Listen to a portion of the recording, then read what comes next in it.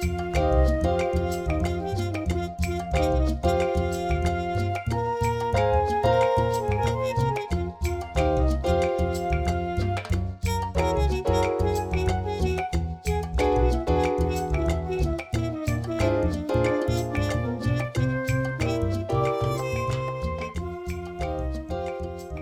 ho, ho, listeners. Where?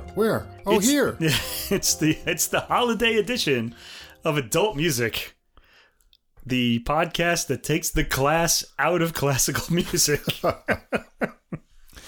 And we are full of holiday cheer here because the beers are open, aren't they? That's right. Yeah. Even though, well, it's about 5 hours earlier than we usually. Yeah. This is the beer for lunch thing, which I'm told shouldn't be done, but it's the holidays, you know. I think they have it for breakfast in the Czech Republic, don't they? They very well may. Has that been your experience? Have you been there? I experienced that in Prague, yes, when I was there. Beer for breakfast? Yeah, there was a tavern at the end of the street, and I noticed businessmen going in there on their way to work. Wow. And having a breakfast beer. And I thought, you know, what a culture. This is great. Yeah. A breakfast beer that goes perfect with some eggs and sausage. I bet it does. Yeah. I bet it tastes good in your cereal, too. Yeah. Anyway, we are face-to-face in the Mountain Lair R&M Studios for a special Christmas episode. Indeed, we are. With beers, and we're going to have some sausage and peppers and steaks once we get through Very this. Italian Christmas here. Yeah, Italian No Christmas. lasagna, though. No lasagna, yeah. We couldn't find Grandma. Yeah, the reason we don't have lasagna anymore is because Grandma's not around to make it. You know, Grandma can't make it. Yeah, and no one remembers how. So, well, they don't make it like that anymore. But it's a little different now. So this is episode 41, special Christmas music edition. Not holiday music, but Christmas music. Yeah, and the reason why we're calling it Christmas music is all the songs are about Christmas, either that or they're about winter. That's right. Yeah. So if we ever do like an album with the dreidel song on it, I mean, we'll call it the holiday special. Yeah, we could do that. Yeah. Or Kwanzaa tunes, or some Kwanzaa tunes, something else, or a Wiccan Wonderland. Oh my God! Walking in a Wiccan Wonderland, that would be. Oh yeah! Don't forget your charms. Yeah. Anyway, we are an ecumenical broadcast. You don't have to be Christian to. Yeah, of course. Enjoy Christmas music. Because most of the people who write the Christmas music aren't Christians. Anyway, that's right. There you go. And we're going to feature all new recordings, as we usually do. A lot of Christmas music came out this year, and not all of it good. But that's always the case, isn't it? That's always the case. Yeah. We'll see what stays on in the holiday seasons of the future. But before we get going here, I want to remind our listeners that in the episode description for all this music, you'll find links for Spotify and Apple Music. And also at the top of the description, there's a link to the full episode playlist, all the music in one place on Deezer, where you can also follow us at username Adult Music Podcast. You can listen to the podcast on there as well. If you don't see the full description or the links don't work on whatever app or platform you listen to us on, come over to see our host site on Podbean, and there everything is laid out clearly and all the links work. If you enjoy the podcast, please follow or subscribe on whatever app or platform you're listening to us on. If you take a moment to give us a ranking or write a review, that helps us get listed in the browsing categories, and that helps us grow our audience. We're always happy to have more listeners.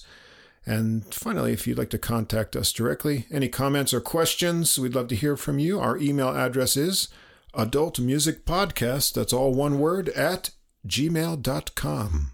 Yeah, it's the season for giving, everybody. So please give us some good reviews or 5-star ratings to help us out. That would be a great Christmas present for us. That'd be nice. Yeah. And we are celebrating Christmas here, aren't we? We are. Yeah, that's what, yeah.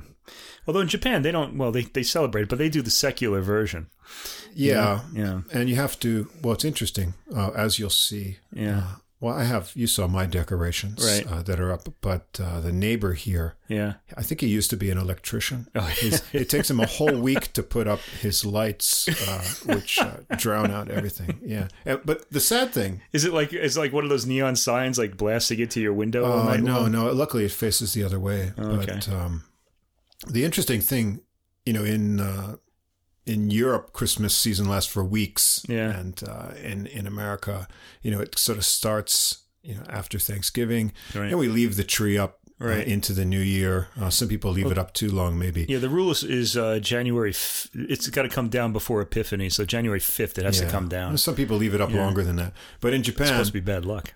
Everything is cleaned up on the 26th morning. Or put away. It's all put away on the 26th, right? Yeah. But... except for those one or two people who keep their Christmas lights on their houses up until the summer. I've seen that. Oh, really? Yeah. There's some people just never take them down, and they're up all through spring. It's really weird. Well, the reason is in Japan, the New Year is the big holiday with religious significance, and they have their own traditional decorations and things to prepare for. So Christmas is just a memory on the 26th. Right. So you got to catch it while you can. Yeah, it's the secular holiday here. By the way, I've been reading a little bit about Christmas, and we think of it as the birth of Jesus in Christianity. But there's the more secular version that we have, the one that begat Frosty, Rudolph, and Santa. Well, Santa kind of comes from Christianity too, but he's been sort of secularized a bit. Comes from the writing of Charles Dickens. Yes. Because he wrote about families getting together and giving presents a lot, and that really started this whole tradition that we have. It's really not that old. It really comes from, like so many things, from the 19th century. Right. We still have a lot of our artistic sort of pretenses come from the Romantic era as well. It's pretty interesting. Yeah, and someone figured out how to make money off from all these celebrations too. So here we go. A commercialized Christmas. Communism will put an end to that. About to end all of our holidays, and our happiness along with it. We might just keep Earth Day. They'll keep Earth Day, maybe. Maybe. Yeah.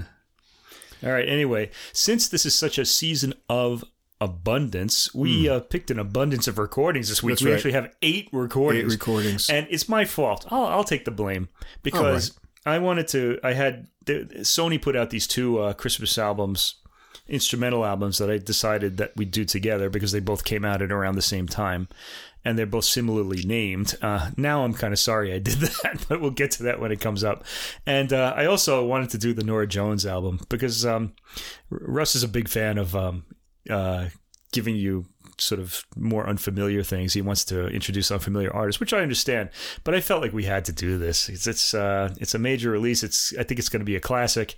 And I wanted to talk about her approach on this. I thought it was really interesting. I've also heard it more times now than I really need to, and I'll be glad when the holidays are over. It's a really good album, but we'll get to that in time. As I said in previous weeks, that's why I always hold off. Right.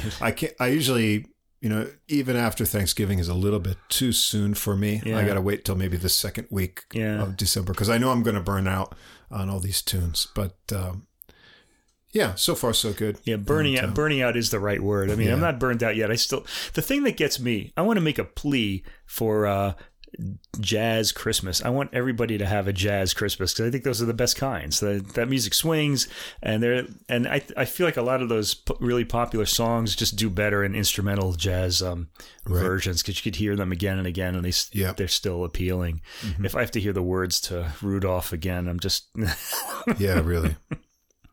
Yeah. I don't know. Well, we've got a lot of classical to go through first. Yeah, we got a lot of everything. Starting with some bells, I think. Santa was very generous this year. Not only that, I have 4 classical albums. I could have easily chosen. I had 6. I eliminated 2, and I probably shouldn't have, or I should have replaced one with another. But we'll get to that in a moment. I think we want to start in the Baroque era, since that's our favorite era. And it's also the earliest one we usually cover. This one is not really a Christmassy. Well, I guess it is Christmassy, but it's not what we think of as Christmas. It's not a Dickensy Christmas. It's more of a Christian Christmas recording. Now, You hear a lot of people who tell you they want to put the Christ back in Christmas. Well, here at the Adult Music Podcast, we're going to go one step further and put the Mass back in Christmas. I like my Christmas, a massive Christmas. Yeah, a massive Christmas? Yeah. Okay, well, this is... We're going to start with the Mass, okay. This is Christmas Mass. Go to Mass this year, everybody. All right, this is a Baroque-era Mass, Christmas Mass at St. Mark's in Venice, 1685. This wasn't recorded in 1685, obviously, by the Italian composer Giovanni Legrenzi, who was the concertmaster there at the time. This is by Cappella Marciana, conducted by Marco Germani, and it was recorded live in December 2019. Now, this album technically came out in December 2020, I think in Italy only. It's on an Italian label, and I didn't write this label down. I'm the worst. You got the label? It's on Concerto. Yes. Okay. Yeah, and then it finally made it to the rest of Europe, which is when I found out about it, in May 2021. So we weren't going to feature it last year. We weren't even on the internet last year. So the podcast waves. What can we call that? It's got to be a nickname. The whatever. The apps. The pod. Oh, so horrible. Last year. But this year, so we're going to do this. So Christmas Mass. And what it is, it's a recreation of what a Mass by Legrenzi could have been like in 1685. It's not exact. We don't know what music was played there. But it could have been this. And all of these works are by him except for one or two. Actually, I think they're all by him. Yeah. Okay. Anyway, let's go through this. First of all, we start out with an instrumental work, Sonata Terza a Quattro. First part, they've divided these between movements. Okay. This is excellently detailed upfront sound, very closely recorded. This is a live performance. You don't hear the audience at all, but the mics are really close up to the instruments, which is going to be a little bit of a problem once the vocalists come in. We'll get to that in a moment. But these guys sound good. It's a dry sound, too. St. Mark's is a big hall. I bet there was amazing resonance in that cathedral if you were in the audience, but not on the recording. I think it came out dry. The mics are really right up against the ensemble. The bass is very present in this, and this has a very brief, slow middle section, and it's kind of dancey in the outer sections. Okay, then we get to our first vocal work, Quid Timitis Pastores. Timitis Pastores, that would be timid shepherds. And this one starts with a solo soprano. And she's telling the shepherds not to be afraid. This is the Christmas story. Then we get a dancey melody as the chorus joins in. There's an organ continua and boys' voices mixed in with the men's as well. Oh, it's a big party there at St. Mark's. The male soloists get lost in the mix when the full ensemble is playing, I thought. We kind of lost them. It sounds like the strings are closer to the mics than the soloists. The texture of the work changes section to section, as it did on the... What recording was that? There was one that we did where that happened a lot, and then we did the Voyage one a few weeks ago that had that style. The Stilus Fantasticus, that one. Oh, that, yes. We did way back. It's in that style. This is, again, before Handel and Bach, when Bach was born in, this year, in fact, 1685, I believe. So the texture of the work changes section to section, and the whole work maintains a dancey, cheerful profile. This is like a happy set of works. This is just the cheerfulness is just going to drive everybody crazy, I think. But it is a mass, so that's good. Then we get to the first part of the ordinary of the mass. The ordinary is the part that is are the words that are spoken every week or every time that a mass is given. This is the Kyrie, the Lord have mercy part. Kyrie eleison, it's in Greek. This has a nice sounding organ intro.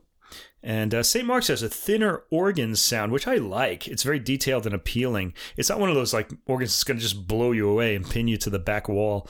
I like these Italian organs. They're thinner in sound, and they all have their own unique character.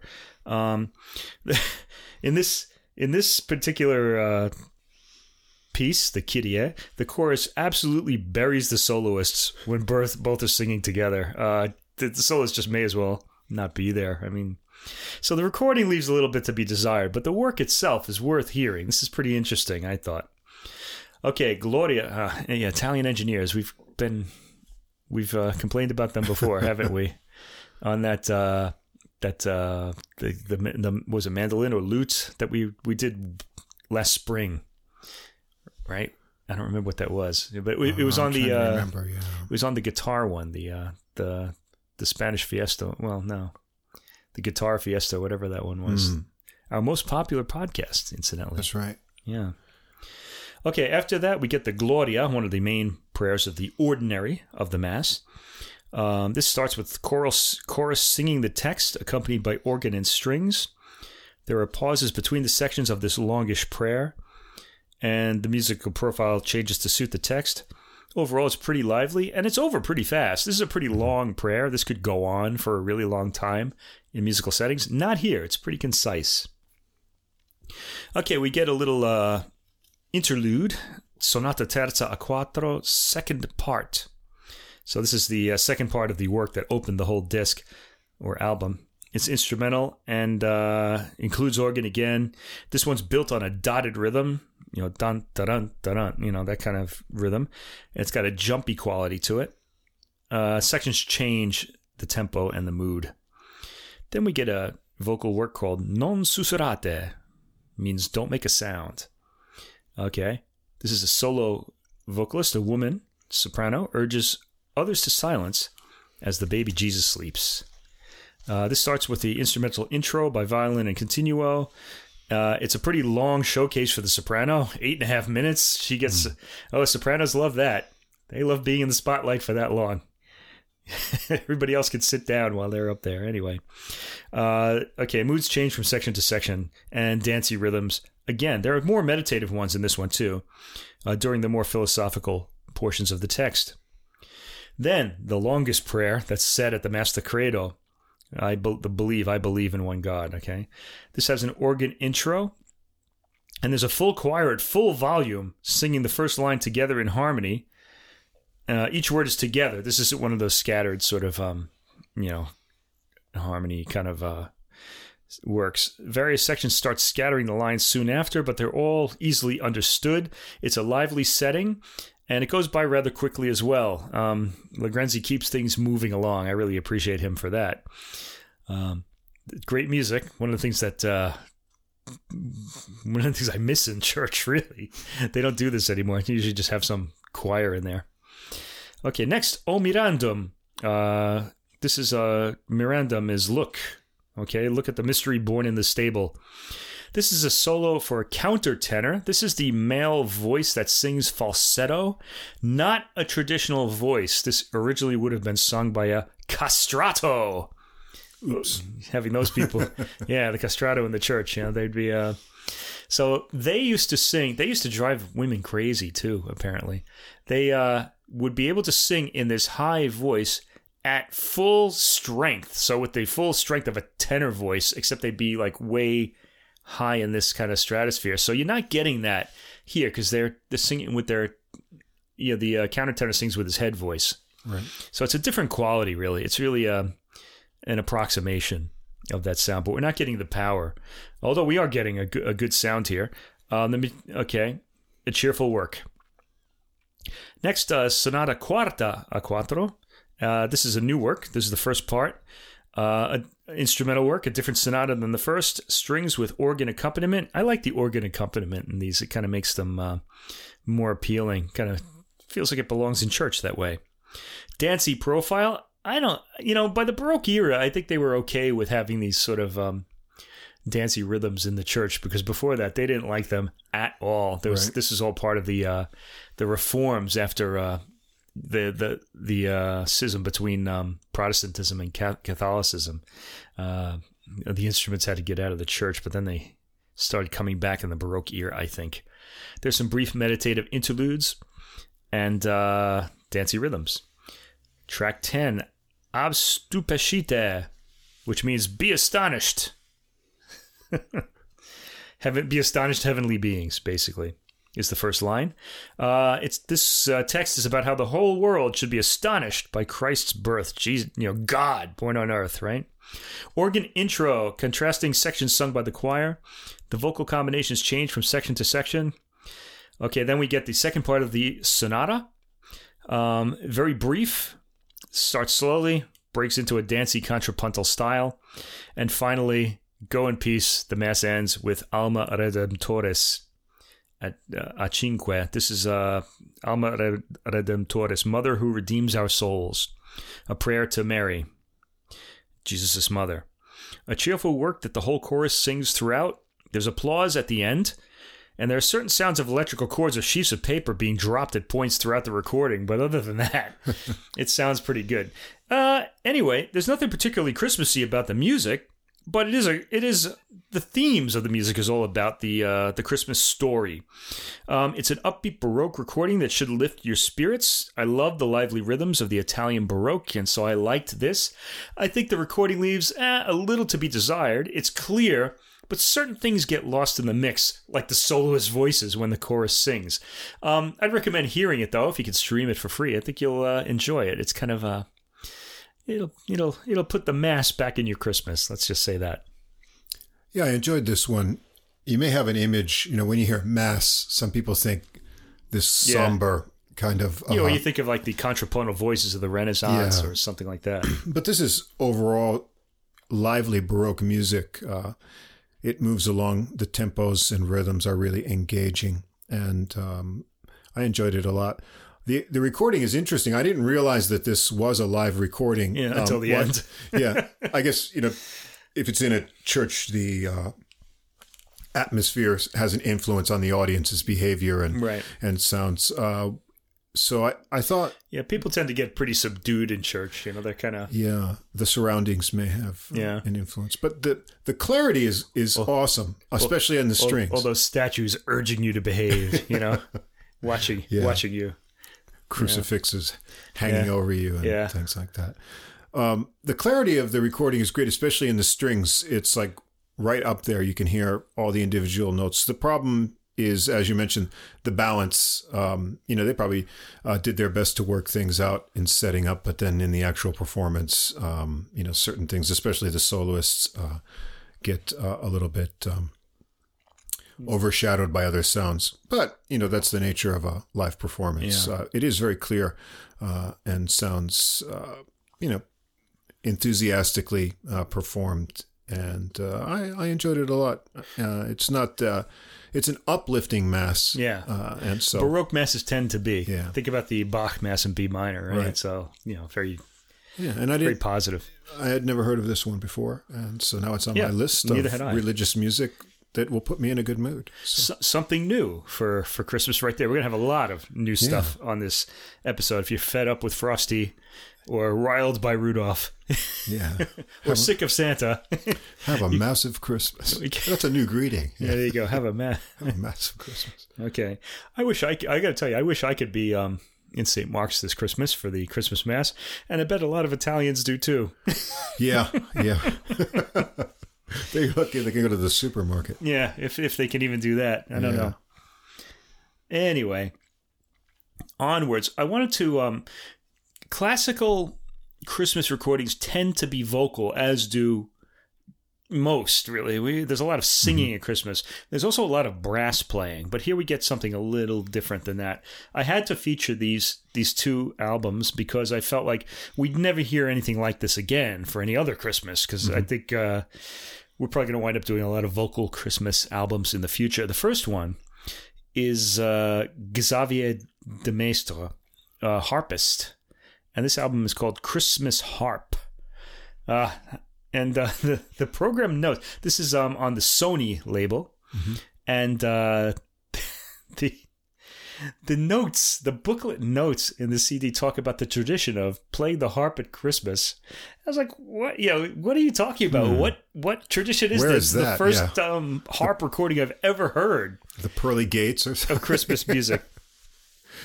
Yeah, the harp at Christmas. The writer in the booklet says, this made me cringe.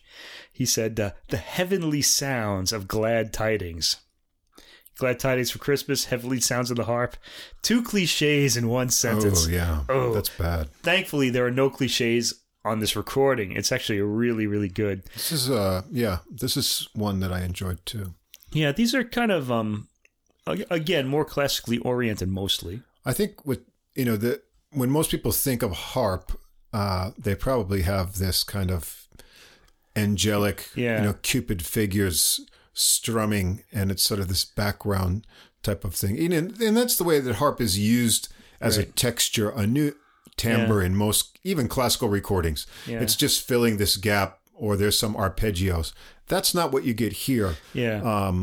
And there's a lot of nice things about this, but you're going to get music arranged.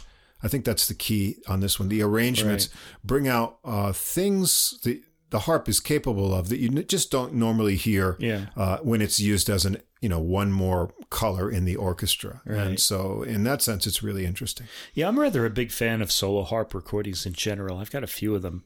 It really depends what's on the program. Anyway, let's take a look at what's on this program. It starts with Tchaikovsky. As we know, Tchaikovsky's great contribution to Christmas is the Nutcracker Ballet. And this has this recording has two of the most famous works from that ballet. First, it starts off with the Waltz of the Flowers, which everybody knows. Just give it a listen. I'm not going to sing it for you now.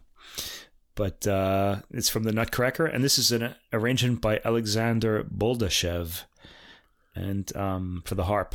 It's great. You can hear all the parts. I mean, everyone knows this piece. Yes, and, it's normally done by an orchestra. Yeah, and all those parts from the orchestra you're going to hear. There's, it's amazing that it's very complete sounding adaptation of it. Yeah, it gets all the little details into it's full harp sound, beautifully played, and the melody and figuration are all there that we hear in the orchestra. I want to say this recording places the harp very far forward, so you're hearing a lot of little details, maybe some that you really don't want to hear, like the rattling of the strings, and the sort of of the frame when the strings are plucked. So you might want to, turn the volume down. But then again, there are some very quiet sections in this album that you're not going to hear if you do that. So we were talking about that, and one of the things I think that when the harp is heard normally, it's sort of in the background, and it creates this kind of wash. Well, what he's doing here requires a lot of very intricate articulation. Right. These very precise attacks. It's so clear. And I think that probably they decided, whatever distance they recorded it at, to get that maximum clarity. So what you don't get is you don't get the blend of the registers. Right. If you imagine if you sit too close to a speaker, the woofer and tweeters sound like separate sources of sound. You don't normally want that. Yeah. You get that kind of effect here. The good point of that is the high register melodies come through so clear and they're detailed.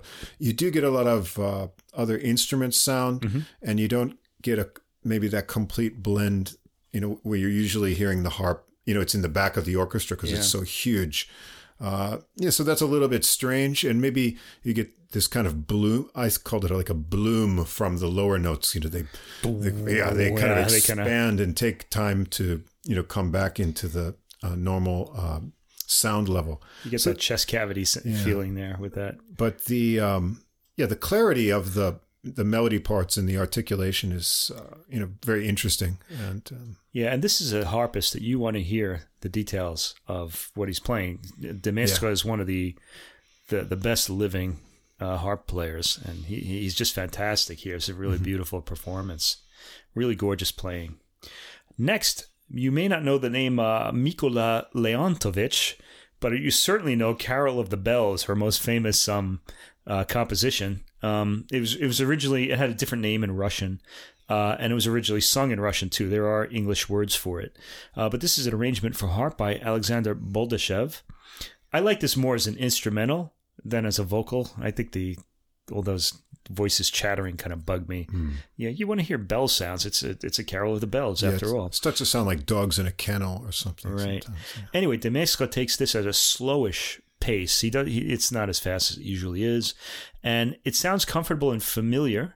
This particular arrangement has a middle section I'd never heard before. I don't know where it came from. It sounds improvised. It may very well be in the original composition, the Russian composition, but we normally don't hear it when we hear English choirs sing this. When the famous melody returns, it's played quietly with the chords up front, and the melody is kind of in the background. Nice little touch.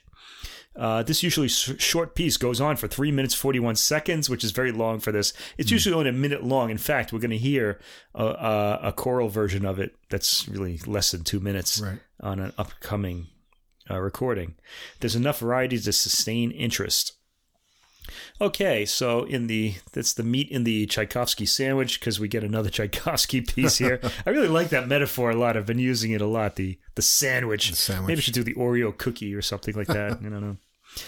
Anyway, Tchaikovsky again, Dance of the Sugar Plum Fairy from the Nutcracker. Now, this is really famous because of the use of the celesta in the original orchestration. It was the first time Europeans had ever heard that instrument, and it really caused a stir at the first performance. You got to imagine all these, it's a ballet. Yeah. You see all these dancers, dancing, and then everybody's just being blown away by the celesta. They're not paying attention to the dancers anymore. Yeah, this chimey sound from outer space. Right, yeah. But it sounds good on harp. It sounds good on harp. We don't hear the celesta, obviously. We hear the harp here. The melody transfers well to the harp. This is actually arranged by de Maistre himself. It sounds, very beautiful with the melody returns to the upper register, and de Maistre has a perfect tempo in this particular work. Next, Alphonse Hasselmans. Now, if you like the harp, you know that Hasselmans wrote the most famous solo harp piece of all time called La Source, or the source of the, what would you call it? The source, I guess, of a river or something. Okay. Or it could be a fountain. If you don't know it, it's probably all over YouTube. You could probably hear it anywhere. It's got a lot of arpeggios. It really made the whole arpeggiated harp sound famous. Anyway, this piece is called Conte de Noël. This winds up being very idiomatic for harp. Hasselmans was a harpist himself, and so he wrote this for the harp. This is the first piece we're hearing that was originally written for the harp. Lots of nice glissandi in the figuration. He's really responsible for that. The harp being kind of associated with glissandi. It's got a beautiful middle section as well. Next, do you know who James Lord Pierpont is? Because you know his song. He wrote Jingle Bells. By the way, if you ever listen to, usually only the first verse of Jingle Bells is sung. Right. There are, I think, 3 other verses, and they're kind of like a pickup guide for guys for the girl they have in the sleigh. So, Lord Pierpont, I don't know. It was sort of like a early version of Baby It's Cold Outside? Maybe, yeah. But he's not I hope they don't ban that, too. Oh, geez. They're trying to ban it. Don't get me started on Baby It's Cold Outside, because I want to say something about that. Do you understand opera? When 2 singers sing in harmony, it means they're in harmony with each other's feelings. That's what happens at the end of that verse. Right. So the woman decides she's going to stay with the man. It's agreed upon. How dare you? Yes. There you go. All right, Jingle Bells. Okay. I'm going to have to check out the rest of those verses. Maybe we'll find an arrangement for that later at Christmas dinner. Yeah, if you find yourself a nice 19th century girl, you can put the moves on her. Well, my wife's not that old yet. Don't tell her I said that. Yeah, this may have been early 20th century, though. I'm not really sure. Anyway, the arrangement is by Carlos Salcedo, and we'll hear more about him. Now, you might remember Carlos Salcedo. We did an entire harp recording of his work earlier in the year, probably around May or June or something like that. I didn't look it up. But this is arranged by him. We're going to hear a lot more of him on this album, too. The notes in the booklet say that no Christmas playlist can fail to feature this song. But I think we should try it once and see what happens. Let's just not put it on a program. How about that? Yeah. And what are you going to do about it? Yeah. Anyway, this is arranged by Salcedo, so it's worth hearing for that. De Maistre makes this appealing with his accompaniment, or Salcedo does with his arrangement. This is enjoyable, maintains interest. The harmonies are great. It's very short. at 1 minute and 9 seconds, probably also a good thing. I think Salcedo kind of knew he didn't have much to work with here. Yeah. Okay. But it could have gone on. I would have still been interested. Anyway, after that, we get 4 arrangements by Carlos Salcedo. He was a French harpist and wrote a lot of, or arranged a lot of music for harp and also wrote some as well. These are 4 short fantasies. The first one is short fantasy on a Noël Provençal. So a Noël would be a Christmas song from Provence in France. This is a kind of dancey and pastoral one. It's got a dancey quality to it, but it's got words as well. These are all famous, but I recognized the last one, but I didn't recognize the first 3. And I'm really a little bit ashamed that I didn't recognize number 7, short fantasy on a Neapolitan carol, being of Neapolitan descent myself. This one has, I'm going to mention the Siciliano rhythm in this one because it comes up, Siciliana, I guess I should say, because it comes up in so many Christmas songs, and we're going to hear a lot of them on this album. So the Siciliana rhythm again, dun, dun, dun, dun, dun, okay? It has a simple, appealing melody. Didn't recognize it, though. Track 8, short fantasy on a Catalan carol from Spain. There's a guitar quality to this one, as you would expect. If you've ever heard the Spanish song Fum Fum Fum, 25 de septiembre, Fum Fum Fum, that's what this is. Okay, it's a setting of that. There's some percussive banging between phrases on the repeat. And then the 9th track, short fantasy on a Basque carol. This is the border between France and Spain, the Basque country. This has a square, simple melody. I like the way Salcedo varies his harmonic accompaniment to keep the ear engaged with these very simple tunes. He's a great arranger, and he's really great with the harp. More of him in a moment, but in this very bready sandwich, the meat is going to be Franz Schubert's Ave Maria, another ubiquitous classical Christmas tune. This is arranged by the Welsh harpist John Thomas. Harpist to, I believe, Queen Victoria in the 19th century. The famous accompaniment is played at a fast tempo in order for the harpist to maintain the melody's legato line. Nice arrangement, kind of what we'd expect from Thomas if you've heard any of his other harp works. Some nice arpeggiated accompaniment at the end. Tracks 11 through 17 are all works by Carlos Salcedo. This has basically become his album. He's taken it away from everybody else. And these are all paraphrases on famous Christmas songs. The first one, paraphrase on We Three Kings of Orient Are. Gorgeous sound, pretty straightforward statement of the theme. And this has a Siciliana rhythm too. Dun, dun, dun. We Three Kings of Orient Are. Okay, and that carries the work. Salcedo really accentuates the rhythms in these pieces, the percussive nature of the harp. Can I say that? Percussive? Well, anyway, the plucked string kind of has a percussive quality to it. And he's accentuating the rhythms a lot, which makes these a lot more interesting than normal. Also, a work that I didn't realize had the Siciliana rhythm until I heard this particular arrangement. Paraphrase on Greensleeves. What child is this? Same rhythm. Christmas same version. Rhythm, it's the same rhythm. What child is this? Okay. One of the world's most famous melodies set in a high rhythmic profile.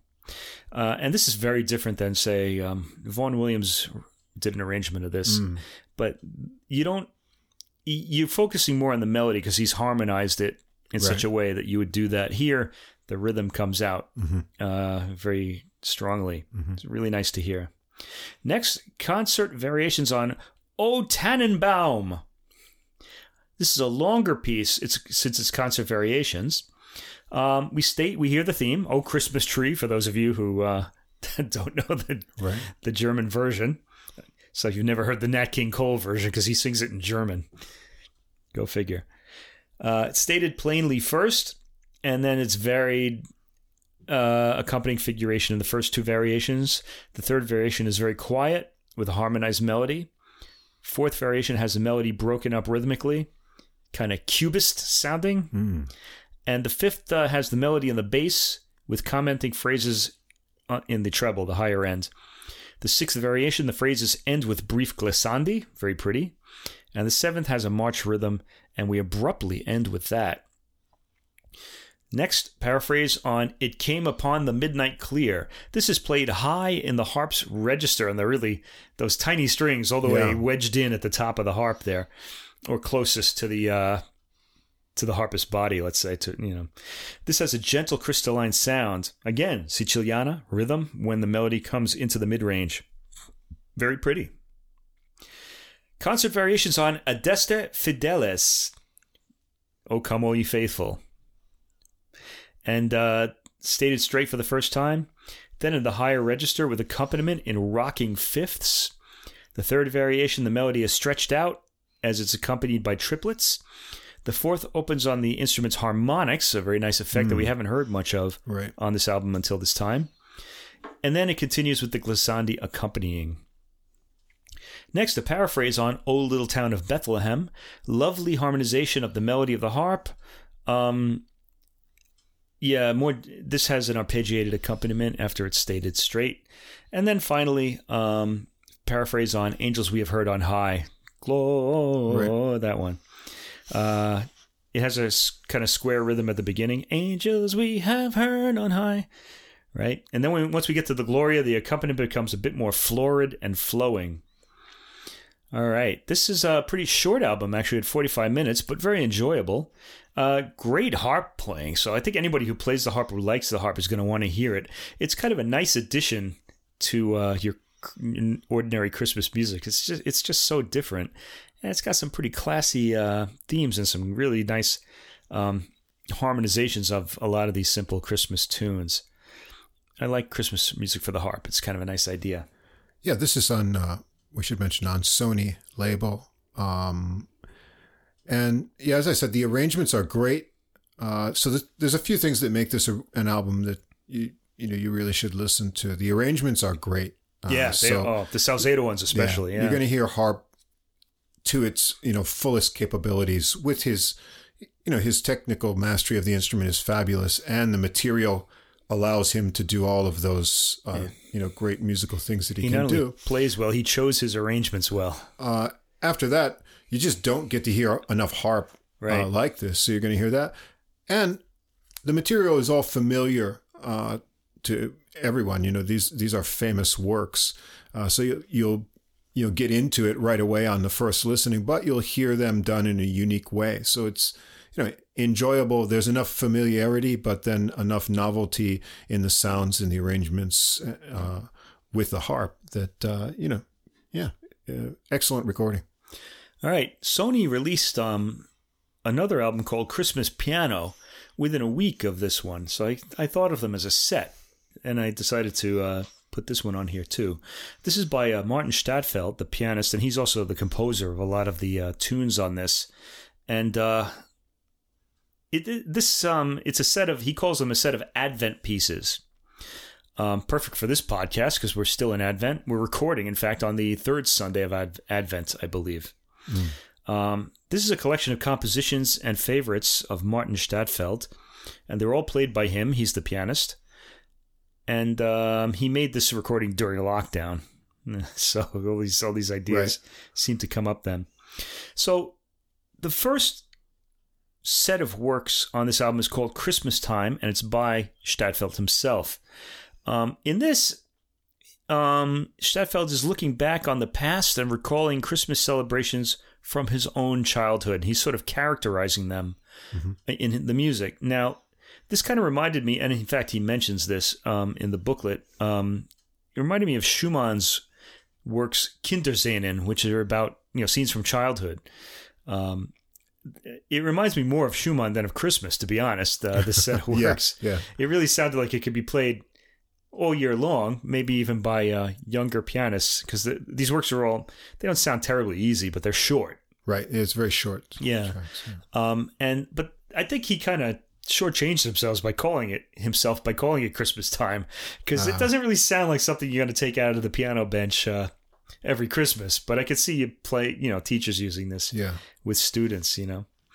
Anyway, let's go through these tracks. There are 11. They're all very short. The first track is called Glückliche Zeit, or Happy Time. It's got lots of repeated notes that remind me of bells, I guess appropriate for Christmas. There's a cheerfulness to it, and the melody is based on these repeated triplets. It has a light, cute feeling, and like all these pieces, it's over before you know it. They're all about a minute long. Yeah.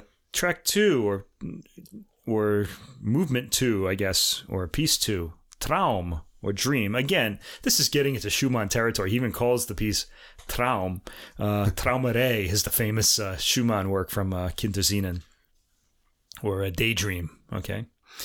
This one's just called Traum, or Dream. Slow rhythm in 4, and chords are followed by a brief melody. It's very light, very gentle. Number 3, Wunschzettel, or Wish List. This one's more emphatic and starts with a unison melody in the upper bass. This gets into some figuration in the right hand as the left plays a melodic figure. Bells are hinted at. And in fact, in the next piece, number 4, called Glocken, bells, that's what we get. It's a bell piece. This is one of the things I love about the piano. I love bell pieces for the piano. I love like Liszt's La Campanella, or one of my favorites is Ravel's La Vallée des Cloches from the Miroir set of piano pieces. Really beautiful. Debussy has a few bell pieces too. Anyway, the bell sounds here are arpeggiated and sound like strings of bells, sort of like a carillon. Is that how you say that? Carillon? That's like those bells that kind of go off in, I don't know. I guess it's carillon. It's carillon in French. I know that. I don't know how to say it in English. My own language. Go figure. I think it's taken from French. That's why it's confusing. Anyway.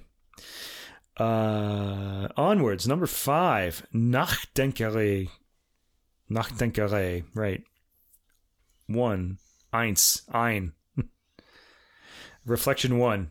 Indeed, this is pensive and hesitant, as the title would suggest. It progresses in 3-note groups, and it's followed by a pause. The 3-note groups are all followed by a pause, so the thoughtfulness, I guess, the thoughts are kind of not really connecting in this piece. Don't worry, there will be 2 more of these. The thoughts will be different in those. Next, we have Vorfreude, anticipation. Sounds like the right hand is playing a figuration in the mid-range while the left leaps from bass to high treble to play the melody. Perhaps the left hand is leaping in anticipation of Christmas Day. Next we have, this is the 7th part, Nachdenkere 3. No, Zwei. Zwei is the second one, is 2. Okay. Nachdenkere 2, reflection 2. Same melody as the first reflection, but it's a bit faster this time, so the thoughts are speeding up. A little more sure of itself, as though the thoughts have solidified a bit. They collect more easily, and we even get a full cadence at the end of this particular one, so it sounds very conclusive. But the set of works moves on to Schlaflos, sleepless, which is like every child at Christmas time, of course. This has a circling melody in the bass with rumbling figuration in the treble. It's actually a nice characterization of that feeling among children, that the circularity of your thoughts that keep you awake. The middle section is more square and forthright, and it's a good contrast to the material that bookends it. Next, we get Nachdenkere 3. Reflection 3. This reflection is different from the other 2. It starts with a bell-like melody. All of the resolutions, like any cadences, are interrupted. We hear the original 3-note melody in the middle, and that's interrupted too. This particular piece avoids cadences in its pauses, and it ends in an open-ended way. So it's kind of unsatisfying musically, and I guess it's characterizing the thoughts, unsatisfying thoughts that just aren't pursued to their conclusion. In der Kirche is the 10th piece in this set of works, which means in the church. The piano imitates church bells on Christmas Day, luminous sound, thunderous bass in the piano. Remember, these are all piano solos works. And then the last movement, the last work in this set, Glück ist nie genug. Happiness is never enough. This has a slowish tempo with wandering right-hand figuration in thirds, while the left plays a tentative bass line. This piece just ends at a resting place with no cadence, and that's the end of the whole set of works. It's kind of an odd way to end them all. Okay, after that, we're off to a variety of other things. Track 12 features the British composer Gustav Holst. You might remember him from The Planets, his most famous work. This is a setting of In the Bleak Midwinter, traditional theme, Christmas song or carol. This is a straightforward transcription of the famous tune. It's the sort of arrangement you'd hear in church, so I tend to think that it's sort of a functional arrangement. It's probably just made for that particular reason. Next is Franz Xaver Gruber, a name you don't know, but again, a tune you do. This is Stille Nacht, Heilige Nacht, better known as Silent Night. Better known to us in English-speaking countries as Silent Night. Germans, of course, would know it as Stille Nacht. Okay. This is played with Chopinesque splendor after a simple opening. Boy, cascading runs in the right hand as the left starts the melody.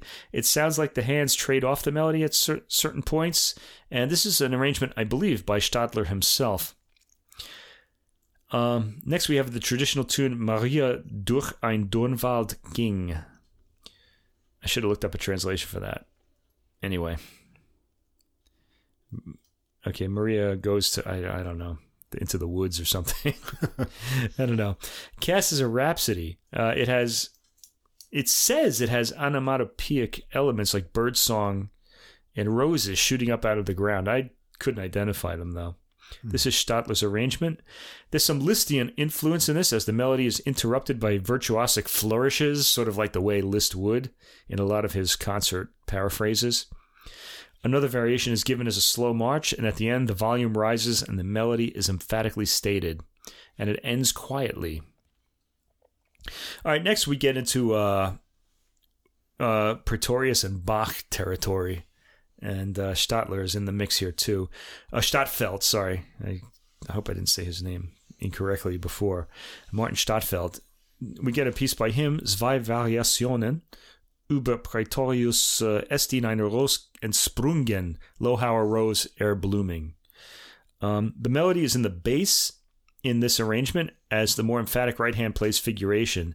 In the second variation, the right hand figure gets more florid, and by the end, the melody is past the right hand for a few measures, then back to the bass to conclude the piece. Next, a piece by the Baroque era composer. Baroque era? I guess so. Michael Pretorius. Vom Himmel hoch. And we're going to hear quite a bit of this melody from now until the end of this album. It means from heaven above. This piece will dominate the rest of the album, and we get it straight here, then in the bass with some ornamentation in the right hand. Track 17 features an intermezzo by the pianist, Martin Stadtfeld, on this theme, Vom Himmel hoch. This intermezzo is over the chords. It's more of a mood piece. And then here we get, just inserted into all of this, a piece by the 20th century Italian-American organist Pietro Ion called Gesù Bambino. This has become a pretty famous piece. Ion was, and he plays this on, this is where the record gets kind of weird. He plays this on a clavichord, not a harpsichord. Yeah. A clavichord. It's a very quiet instrument, and the microphone has to be very close up, and for that reason you can hear the clattering of the keys as he presses them down. Ion was organist at St. Patrick's in New York after the war. So why not play it on an organ? You know, I mean, it's become a pretty famous tune played in church, and it starts with the clavichord, but then moves to the piano for the second verse, a completely different sound that doesn't really link together. I'm kind of wondering why he did this. Yeah, the rumbling bass on the piano supports the melody. The third voice features the rumbling piano bass with the faint clavichord over it. So he's overdubbing himself here, unless he's doing a Rick Wakeman type thing where he's got his hands on two different keyboards. I don't know. The harpsichord the clavichord, risks being just, again, buried by the louder piano. And the piano finally takes over for the ending. Now, you could fix this in the mix, but it really did sound like the clavichord was being swamped here. I think there were some engineering issues with this idea. Anyway, track 19. I've heard, anyway, Gesù Bambino, there are better kind of interpretations of this. This was really odd. The playing is fine, the approach, but it's just the instrumentation, let's say, kind of leaves something to be desired, I think. Next, the great Johann Sebastian Bach, Canon 1 über vom Himmel hoch. Bachwerk Verlag 769.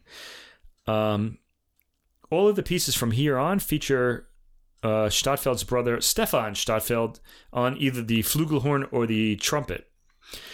Here, the horn is recorded with a lot of resonance. It's louder than the piano, which nevertheless is audible enough to give the counterpoint. We focus on... It's a flugelhorn, I think, here. I'm guessing, because it's kind of mellow. You would know better than me. Is it a flugelhorn? There's flugelhorn on this track. Yeah, I thought so. Okay.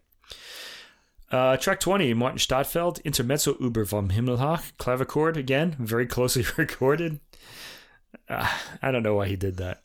I don't know. It's kind of it's fine on its own, but in the middle of these other things, it's just really weird. I mean, I think a clavichord has to have a whole album to itself, or have other Baroque instruments with it. Track 21, Johann Sebastian Bach, Canon 2 über vom Himmel hoch, loud, clear piano playing with the bright horn playing the highest line above it. And then track 22 is called a bonus track. I don't see how this is a bonus track. It's just another one. Another one of the same things, really. Johann Sebastian Bach, Canon 3 über vom Himmel hoch. This features a quieter flugelhorn, sounding like it's in another room, in fact. Okay? It kind of sounds like this... Martin Stadtfeld is playing the piano in one room, and then his brother's over in the other room just practicing or something. I don't know. With the piano in the forefront, this flugelhorn plays counterpoint as the piano takes the lead. Nevertheless, I feel like if you're going to have a flugelhorn in the mix, it should be doing something like significant. It should be taking just one of the lines. Anyway, this album, I didn't find it terribly enjoyable. I mean, it wasn't bad. And at the end, it got kind of... there's some odd decisions made. The highlight is Stadtfeld's set of works called Christmas Time, which I think don't really sound like Christmas works to me in any way. But he probably should have just called it, something like a child's view of Christmas or something like that. But it might have been... Because it's not terribly... It really is very much. He should have had something about the child in the title of those works. I called this program I like this British term that I've recently learned, a dog's breakfast. Do you know what that means? It's kind of like a mishmash of different things. Oh, okay. It doesn't hold together. The highlight is the opening Christmas Time set. Not particularly Christmassy.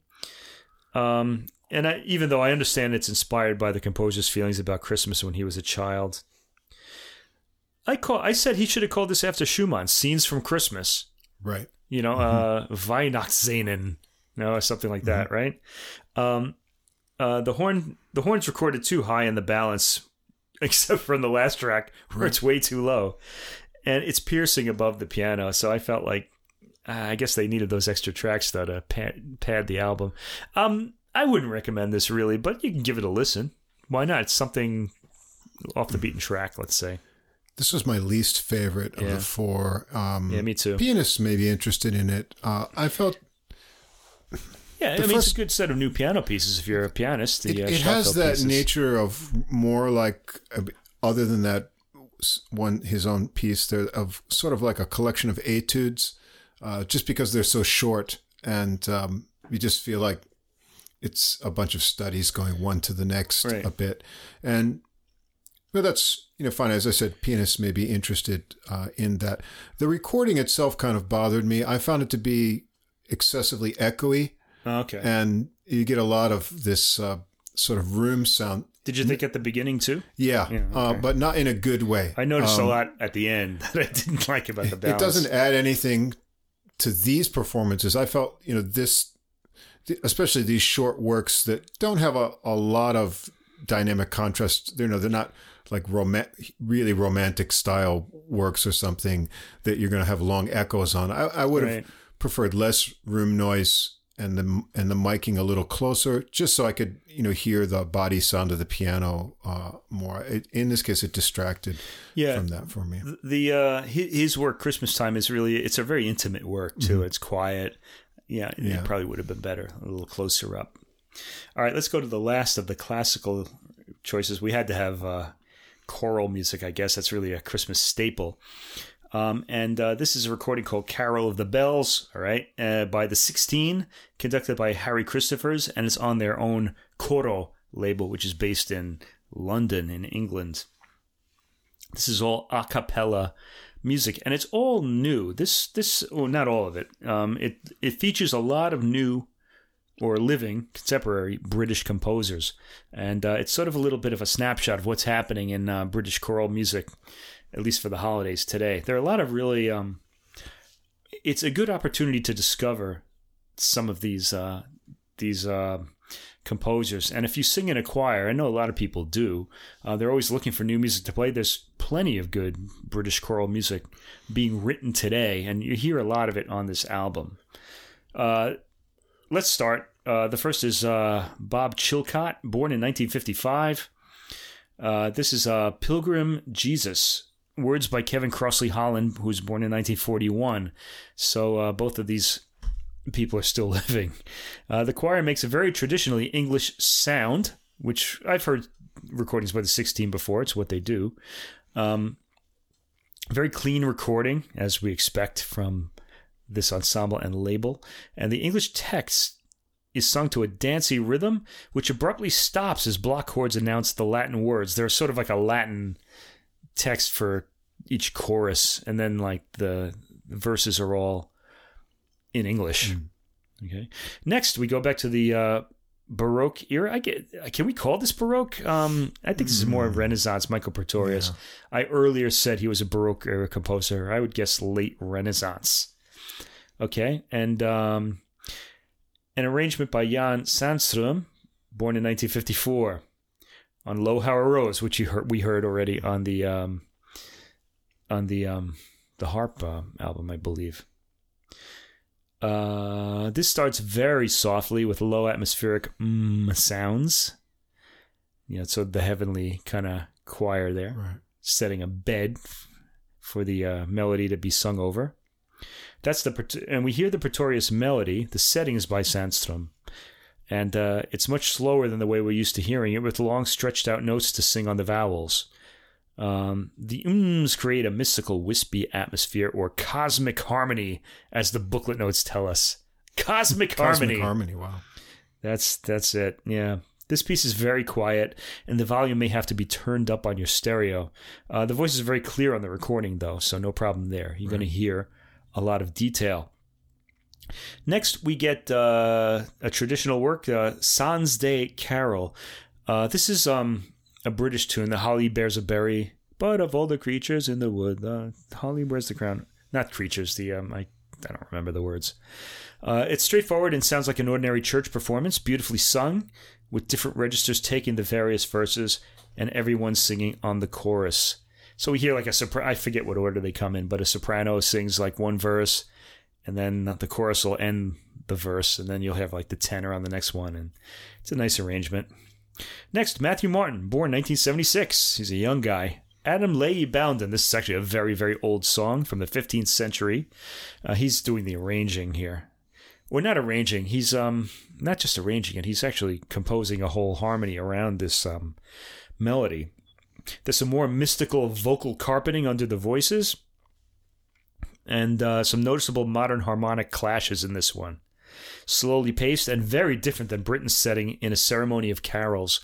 One of the ways we know this tune is from that gorgeous work. Oh, one year somebody will have to put out yet another recording of Britten's Ceremony of Carols so we can talk about it. I really love it. I'm gonna have to go out and home and dig that out now and hear that again.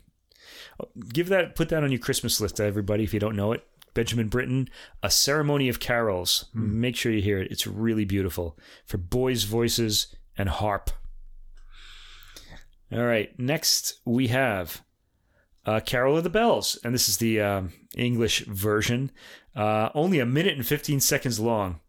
I've never heard this in the original Russian, and I'd really love to. I'm really wondering about it. Somebody will have to record that one year. Next comes a composer, Cecilia McDowell, born 1951. So modern, contemporary woman composer. Now, I have a recording of religious music that she made that I've been wanting to feature on the podcast and just haven't put on yet. Because I'm thinking, maybe we'll do another episode of Only Women Composers. But we haven't done it yet. And I'm thinking I'm just going to have to put her on one day, just as on her own. Because I think she's worth knowing about. This is called Of a Rose. And it's pretty straightforward and familiar harmony. It's got some solid melodic writing, and it's in the rhythm of a round dance, and that calls forth the song's origins. Okay, so she's hemming herself in a little bit here. She wants this to sound a little medieval. Okay, so it's good. I liked it. Next, traditional tune, Carol of the Advent. The verses are sung in unison by alternating men and women for each verse, and the refrain has a scattered harmony sung by the whole ensemble. When I say scattered harmony, what I mean is like these various sections of the chorus aren't singing the same words at the same time. Some will come in earlier, and then the others will repeat that line. Next, Kim Porter, a tune called Christmas Eve. This takes a poem by Christina Rossetti, Romantic era, 19th century poet.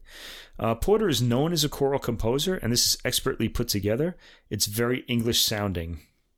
Next, Sir Richard Rodney Bennett. Susanne, which is from his work Five Carols.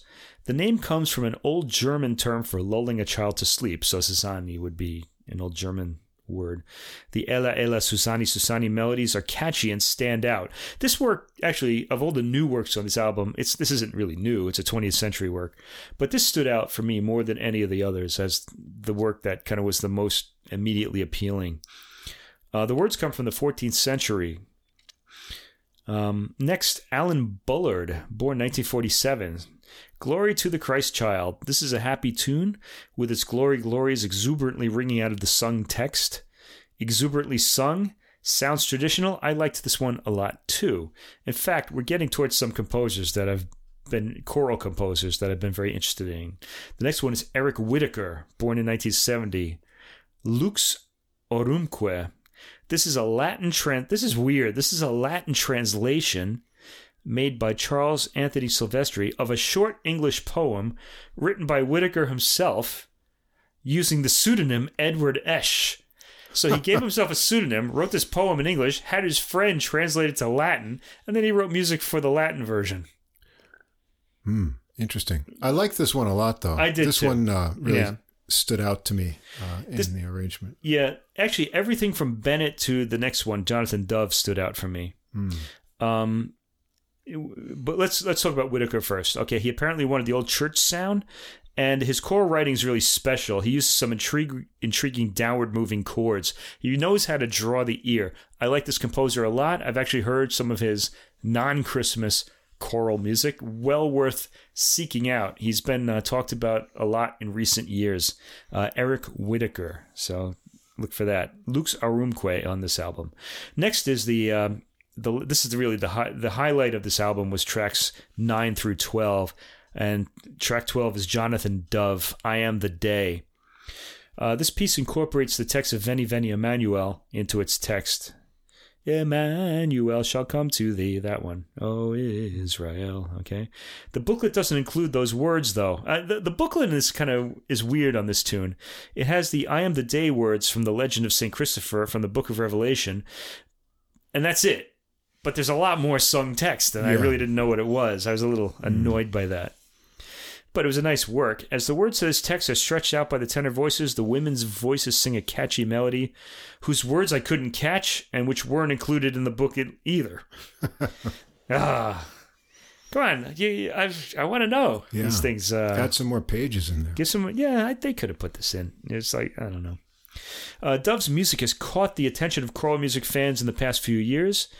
There have been a few releases of his full discs of his choral music released by the Naxos label, so you can check out what he's up to. This composition is very appealing. There are a lot more words to the work that are included in the booklet, as I kept mentioning this again and again, because I was annoyed by it. But the piece actually is really great.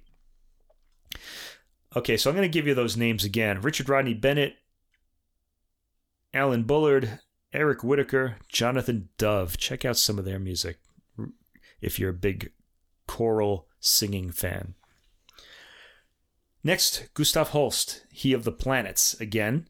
This I've done for my true love. This is also known as Tomorrow Shall Be My Dancing Day. And Holst found the words to this text pinned to a door of Thaxted Parish Church in Essex. It has a swaying dotted rhythm in the melody, indicating the dance that was Jesus's, shall we say, experience before he was born to after he was ascended into heaven. So Jesus, we get from St. John, the Gospel according to John, that in the beginning was the Word. Okay, so Jesus was always around even before he was born. Okay, so he's playing on that in this particular piece.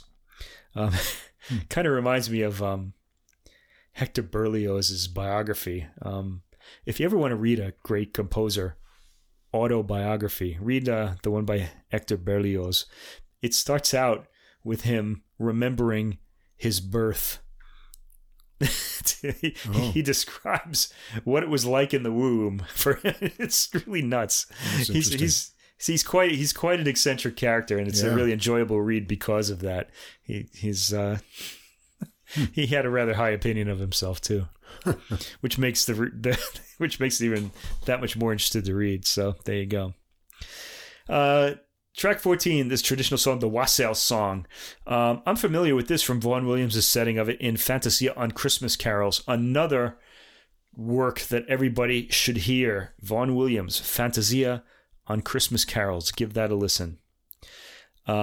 Here, this is a traditional setting. It has a similar swaying dotted rhythm to the melody, to Holst's This I Have Done for My True Love. It gets more appealing as it goes on. I love the text. It's a long Christmas well-wishing to all who can hear it. I actually like Vaughan Williams' version of this in that Fantasia on Christmas Carols a lot better. It comes at the end. Next, Herbert Howells, Long, Long Ago. This starts straightforwardly, then gets into some nice modulations.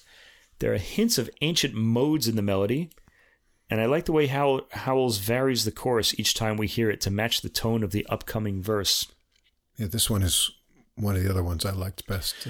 The harmonies are really unique and interesting blends of sounds. I like Herbert Howells' music in general. Again, he's also a choral music composer, but his choral music often has like the orchestra involved in it. He did a lot of church music. Check some of that out. William Walton, at this time, Walton was alive at the same time as Benjamin Britten, so they were sort of, I guess you could say, competitors in England. All this is a fairly brief work. It has a unison harmony in the verses, women then men, with everyone singing the harmony in the chorus. Next, a traditional work arranged by Ralph Vaughan Williams, All in the Morning. I hadn't heard this one before. It's nice to have an arrangement of this that's in full harmony throughout. Vaughan Williams has a magic touch with Christmas music and gets a suitably anticipatory atmosphere out of these lyrics. Next comes Joseph Phibbs, Lele, Lele, Thou Little Child. I've always liked this 15th century tune in its traditional form, but that's not what we're hearing here. Phibbs has cast the soprano as the narrating eyewitness to the baby Jesus. This is a pretty interesting contemporary setting, though it does away completely with the traditional melody, which is really what I like about this tune. It's got a lot of that mystical atmosphere conjured by voice, gently holding vowel sounds within the texture. I mean, if I could just let go of the melody that I like so much of that I usually hear this with, I think it's a pretty interesting work. Next comes James Burton, born 1974. Joseph Phibbs, by the way, also born 1974. Anyway, James Burton, Balulalau. The booklet says this became an instant Christmas classic when it was published in 2015, and it sounds like something choirs would enjoy singing. So check that out if you're in a choir. You might want to do it next Christmas, or maybe even this Christmas if you could learn it fast enough. Let me see. It sounds like it dispenses with Renaissance era melodies for something new, because this is an old text again. This is traditional. Next one comes a traditional tune, Herrick's Carol. There are echoes in the refrain of this work, where other voices repeat more faintly the main melody. It's sung in harmony throughout by the entire ensemble. All right, tracks 21 through 27 are all Advent antiphons by Bob Chilcott, who opened the album. It's another sandwich. It's another kind of sandwich. Yeah. This is just the bread. A lot of bread on the bottom here. Okay, now these 7 antiphons, O Sapientia, it's pretty spare. It's got a churchy feeling to it, which is appropriate since they've sung before and after the Magnificat for the 7 days before Christmas Eve. These works are. Next, we have O Adonai. This continues in the same vein as the previous one. I have to say about this one, these words, these 7 Advent antiphons were set by Arvo Pärt as well, and his are absolutely magical, and especially the O Adonai, which features this really low Russian bass, rich Russian bass sound that I remember once playing this for someone, and it just blew them away. Their voices got like big like saucers as they looked over at me saying, wow. Okay, that's the Arvo Pärt version, not this one, which is a little more straightforward. This one is continues in the same vein as the first Advent antiphon. The third one, O Radix Jesse. The men take this one first, with the women coming in for some eerie harmony. It's pretty compelling, actually. Fourth, O Clavis David. Fuller harmony and volume in this one. Fifth, O Oriens. More of those eerie harmonies from the women as the men sing the main text. Next is O Rex Gentium, full chorus that quietens towards the end. And the 7th one, O Emmanuel, continues almost without pause right into this. The previous antiphon continues into this one. It's pretty quiet throughout and ends quietly. Now, those are all by Bob Chilcott. I want to highly recommend that you check out the Arvo Pärt versions. His works are called 7 Magnificat antiphons, not Advent antiphons. He calls them, because they're sung before the Magnificat, which is Mary's Mary's response to Gabriel when the angel tells her that she's going to have the Christ child, and she supposedly said those words in the Magnificat.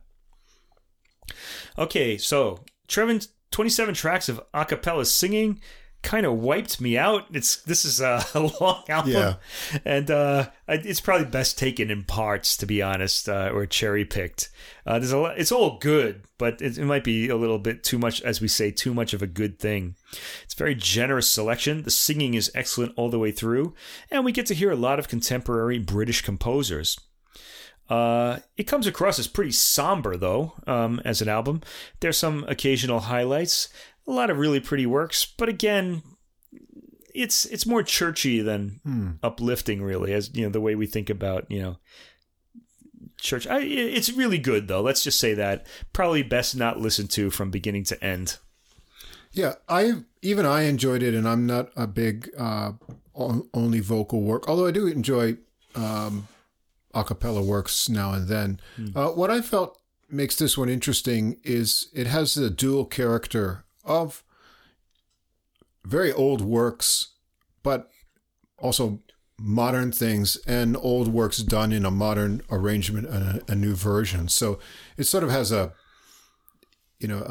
unique character. You're not you're not listening to all Renaissance music program, and you're not listening to all modern arrangement. You get a mixture of things, and sometimes the ideas overlap.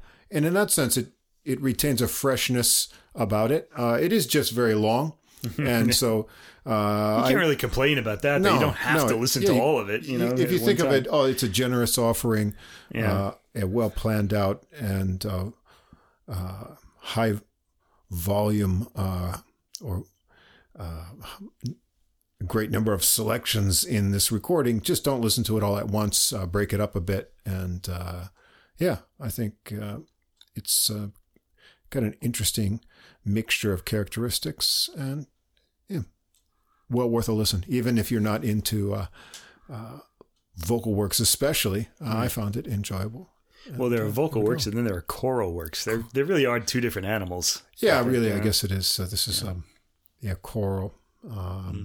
And then, when I say vocal, I mean no instruments. Voices, only voices completely. Only voices, yes. okay. But it held my interest. There's a lot of variety. Every once in a while, there was one of those two, like I mentioned, that would make me sit up and take notice. Oh, right. This has got a new character coming out here. So, in that sense, well worth listening to. And that's your classical Christmas. And now it's on to my favorite type of Christmas, jazz Christmas, because I think all Christmas should be jazz. It just has the right mood. It gets you through the ups and downs of the season. Right. So I've got an interesting mixture of things in the jazz category, either something swinging and grooving to move you along, or something to take you a little bit out of the normal bounds. But nothing, the worst Christmas music is sort of, how can I say, trite and kind of fake happy, like now we must be merry kind of thing. It's peppy. Peppy, yeah. Peppy. I don't like anything that's peppy. Yeah. Peppy, right. Or, something, another version of a song you've just heard a million times with nothing, breathed into it. Who's that? This goes way back, but you remember that gymnast, Mary Lou Retton? Yeah. Peppy. Yeah. Didn't like her. Yeah. Apparently, I'm one of the very few. A lot of Americans did. Yeah. I guess it's a good celebrity quality, but...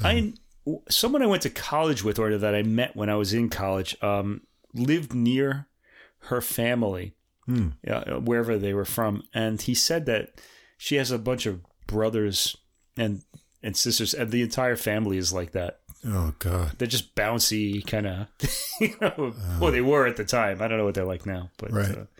They must have burnt out by now. Yeah. Well, you never know. Anyway, this one is kind of peppy in a good way, not in that fake way. And the title describes that. Peppy isn't a word I'd apply to this. But No. It's cheerful. It's cheerful. Yeah. And in other words, merry and bright.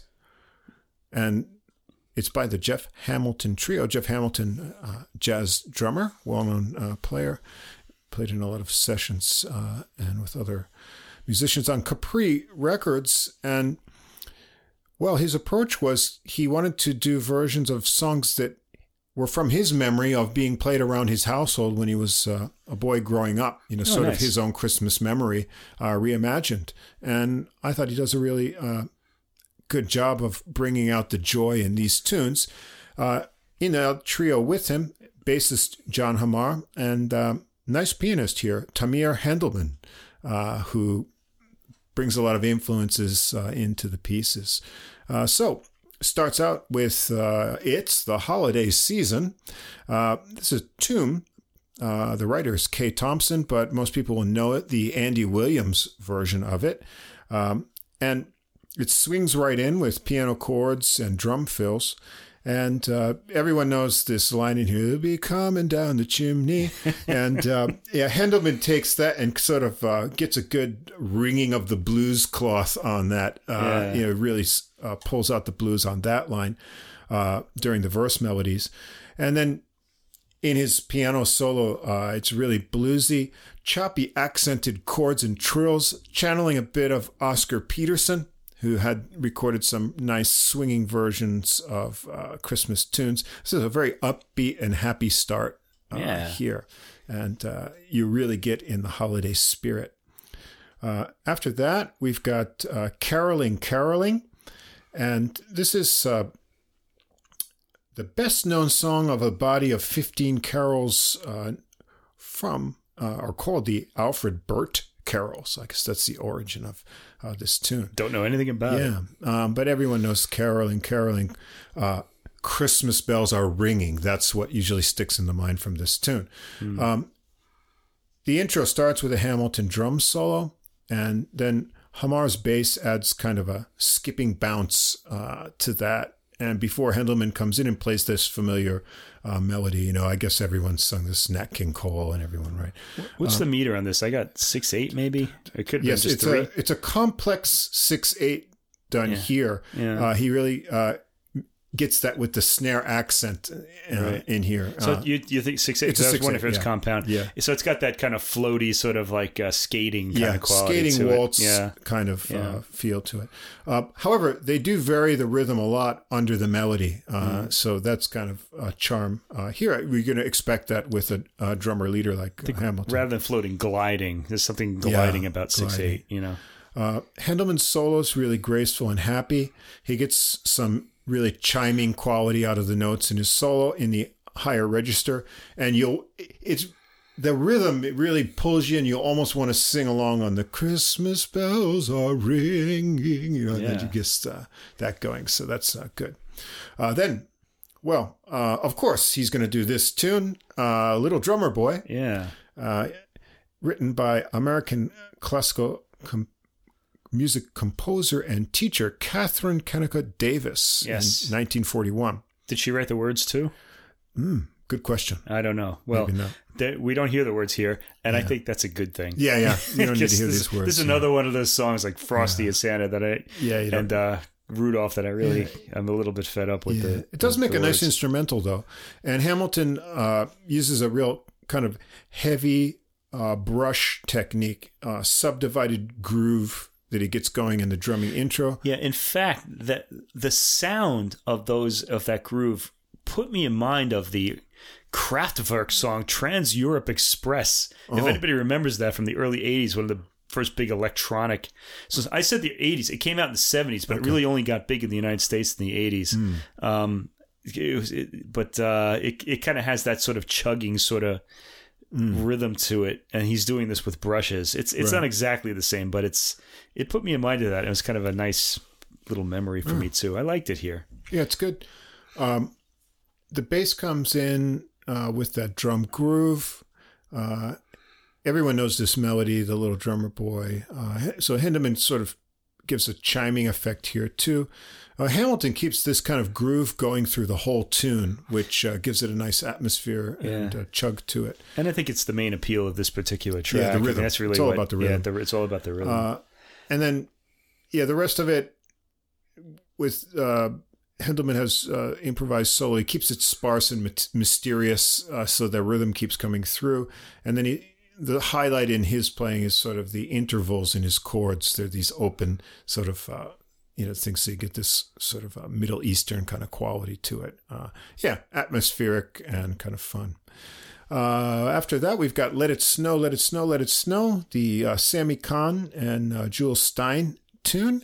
Nice teaser intro. It's built on the Let It Snow descending line from the melody. They stop the time in parts of the melody for a nice effect. The next time around is chord outlining for Hamilton to fill in with tasty fills on the drums. It's a fun arrangement. It keeps you on your toes, but it sounds like they're having a good time through it. So it's a nice one. The drums get a lot of space in this too. Yeah. 5, Bright, Bright, the Holly Berries.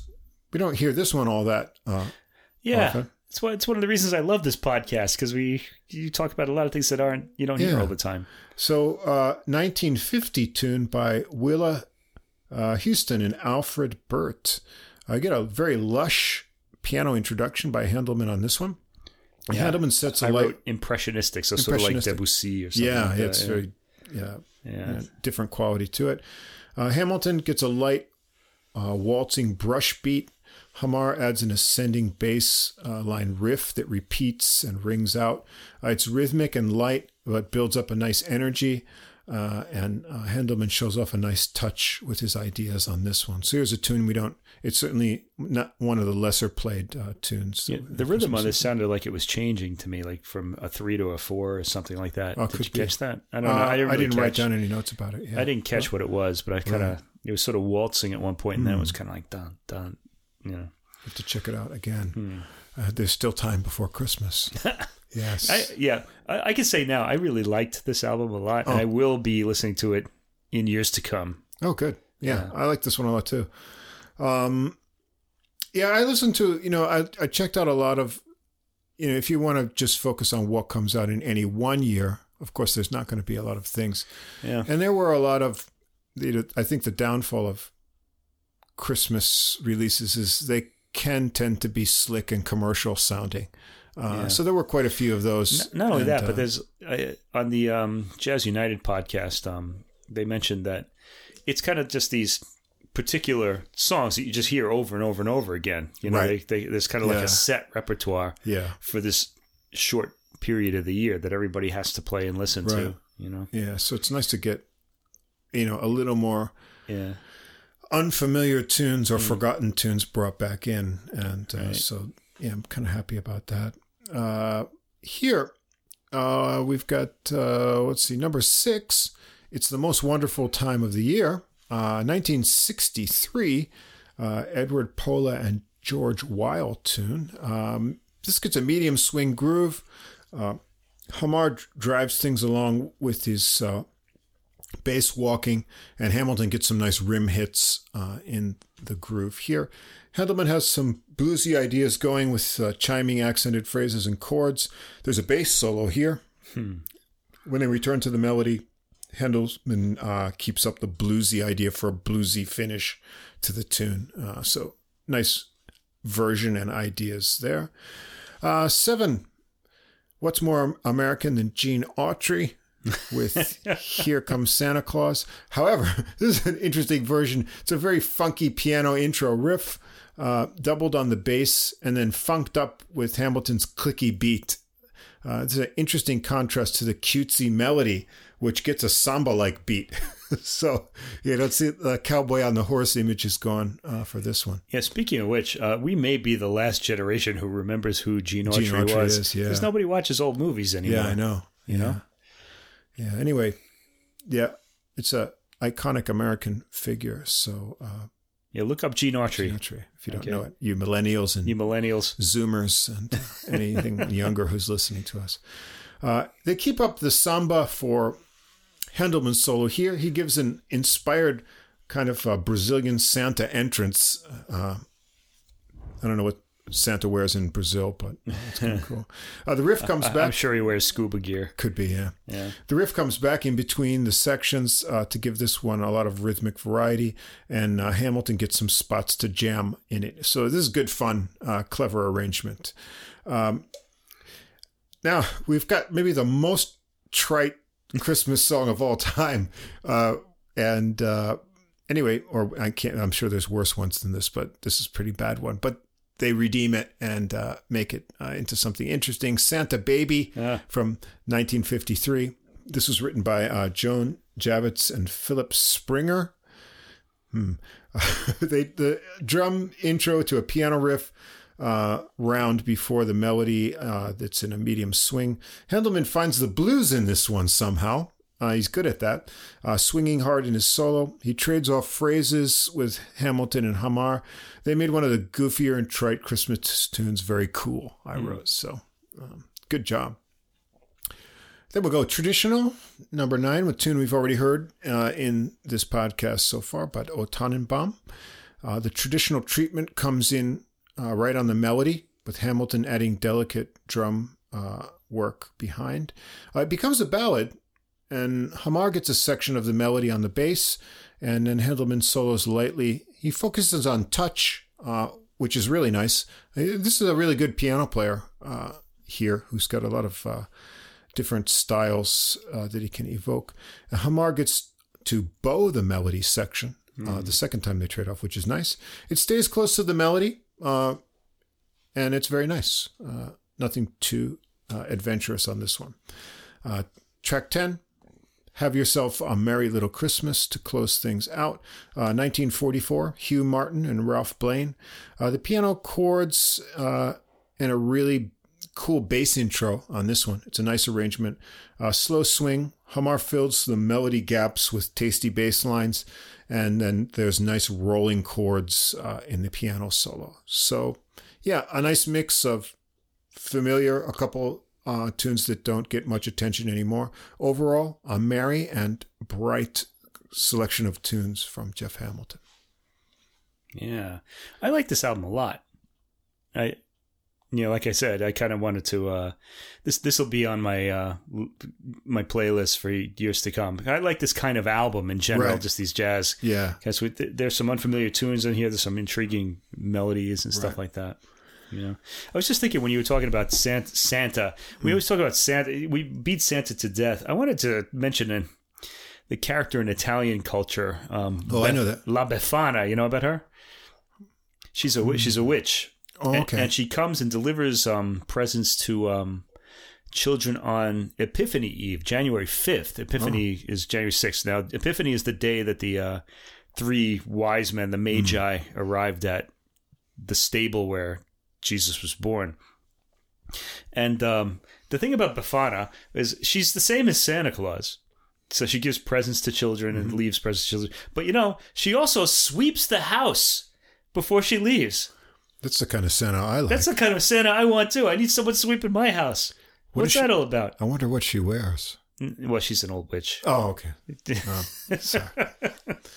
All right. Nothing there for you. Erase that. Let me erase that image. She might have daughters, though, by this point. We'll have to see. Yeah. I don't know. Okay, well, we're going to go for Merry and Bright. And sort of the sort of tongue-in-cheek image that's brought up with this album would be the opposite, dark and dreary. But I don't believe it is. No, I don't think so either. Yeah, I know what you're going for here. Yeah, they sort of play that up in the publicity for it. But this is kind of a unique album. Christmas Came Early by the Oddgeir Berg Trio from Norway on Ozella Music. And so we've got Oddgeir Berg on piano, Carl Joachim Wislöff on bass, and Lars Bernstein on drums. And their approach, I guess, in all the recordings is extremely slow tempos. Yeah, this whole album is downbeat. Extremely slow tempos. However, think trip hop without the cool beats. Right. In our last podcast, we looked at Bill Charlap's trio, and that was an exploration of very slow tempos, and what can be explored when the tempo is not pushing you on. At a pace, what can you find in that different dimension? It's a lot of space. Yeah, that what are you going to do with it? And that's the approach taken here, and I like it actually. And as I said, I don't. If there's anything I hate, it's this peppy, fake happy. We must have a Merry Christmas. Right. And this has got that kind of Japanese would say wabi sabi, slightly sad, kind of bleak. Not totally. There are some really sort of joyous findings in here too, but I think it's due to this kind of opened nature to the tunes. So, and there's also some tunes that at least we don't hear in America, so that we've got some European and Scandinavian kind of tunes here. Yeah, that's pretty much where I've looked for new Christmas songs, because the American ones tend to be really sort of secular and commercial. Now, I have no idea how to pronounce some of these songs, so this first one, we've Na Tennis Tusen Julius. Yeah, I don't know how that A with the circle is pronounced. Translated, now light 1,000 Christmas lights. Okay, let's do it. Very slow tempo. Because of the slowness, the piano is often very chimey and able to let the chords ring, out on this. And you get that here on the melody. Bernstein fills the gaps with very light rolls. So this is a nuanced drumming on most of this album. And Wislöff gets some melody space on this intro too, as he does on the whole album, with a very nice sounding bass. Berg takes a gentle solo with focus on touch and dynamics. So there's a lot of dynamic nuances here. It's a pretty melody, a tune I'm not too familiar with. It's got a bright piano sound. Yeah, it sounds kind of nice. It's also not just slow, it's a march. It's like a funeral march, sort of. So it's kind of, it has a somberness to it. Yeah. A more familiar tune, It Came Upon a Midnight Clear. The bass gets the melody to start here, which is kind of nice. A super slow tempo. Yeah, it really is. Yeah. Bernstein paints soft textures. I think this might be twice as slow as we normally hear it. Yeah. Like, you know, Yeah, like it's everything that is slow. given an extra bar before you hear, like, you know. That's slow. Berg adds sparse chords to this. His piano solo is really pretty here, working with phrasing and dynamics. When they finally reach the end of the slow journey, it ends with a Jingle Bells quote, which is kind of... This everybody does this. You could do. I really kind of almost want to hear like an album where like every song that you play kind of ends with that jingle bells, because you could do that. You could do it on anything. Yeah. It just works on a cadence or on a tonic chord. Yeah. Right. Track 3, O Come All Ye Faithful. This one has some motion after the slow tempos of the previous tunes. It's played stately over tight and light snare rolls by Bernstein. Berg plays with rhythmic figures in his solo here and sequences of big chords, and he does actually get some faster runs here. So you realize that when he wants to, he can play some fast figures if he's inspired. Then we've got the Norwegian version of a tune we've heard so far. I guess I won't butcher the Norwegian. Lohauer Rose. Lohauer Rose, yeah. Blooming. This tune that goes back to, I guess, 1587. So the biblical reference is Isaiah 11:1. A twig shall shoot up from the stump of Jesse, and a shoot shall sprout from his roots. It's about as religious as I'll get for this time. This is I was struck by that image. Oh, yes. It's a rose. I actually have some Christmas rose out in the front. There must be something different. Anyway, echoey bass notes beginning, and that continues through the rubato treatment. Berg lets the melody go little by little, while Wislov adds atmosphere with cymbals and toms. This is quite pretty, actually. I like this. And after this, we've got another version of Silent Night. I don't know how they say it. Glade Jul, I guess. Yeah. Drum tom intro. It's a very slow melody exposition. Sometimes it sounds like a music box that might stop because the spring is out of tension. But in contrast, Berg's short solo has a lot of runs in faster figures here, but you don't know if it's going to make it to the end. It's kind of that slow tempo quality. Then we have, I guess this is a traditional Scandinavian Christmas hymn. It's called, I don't know, can you attempt this one? Mitt hørte Eitid Vanker. I wrote just My Heart Always Wanders. Yeah, that's what it is. But that's what it said on Deezer, which is where I heard it. So, yes. Deezer has the English translation. I see. Oh, so you actually looked on the with the website or something. Oh, I looked the names of the titles up and things, right? So this is a Christmas song composed by the Danish bishop and hymn writer Hans Adolf Brosen. It was first printed in 1732 in the booklet Some Christmas Hymns. It's very vague. Here's your Christmas hymns, some of them, right? And then The Faith's Strange Treasure in 1739. I had that this was God Rest You Merry Gentlemen, is it? It sounds a lot like it. Yeah. But it's a little bit different.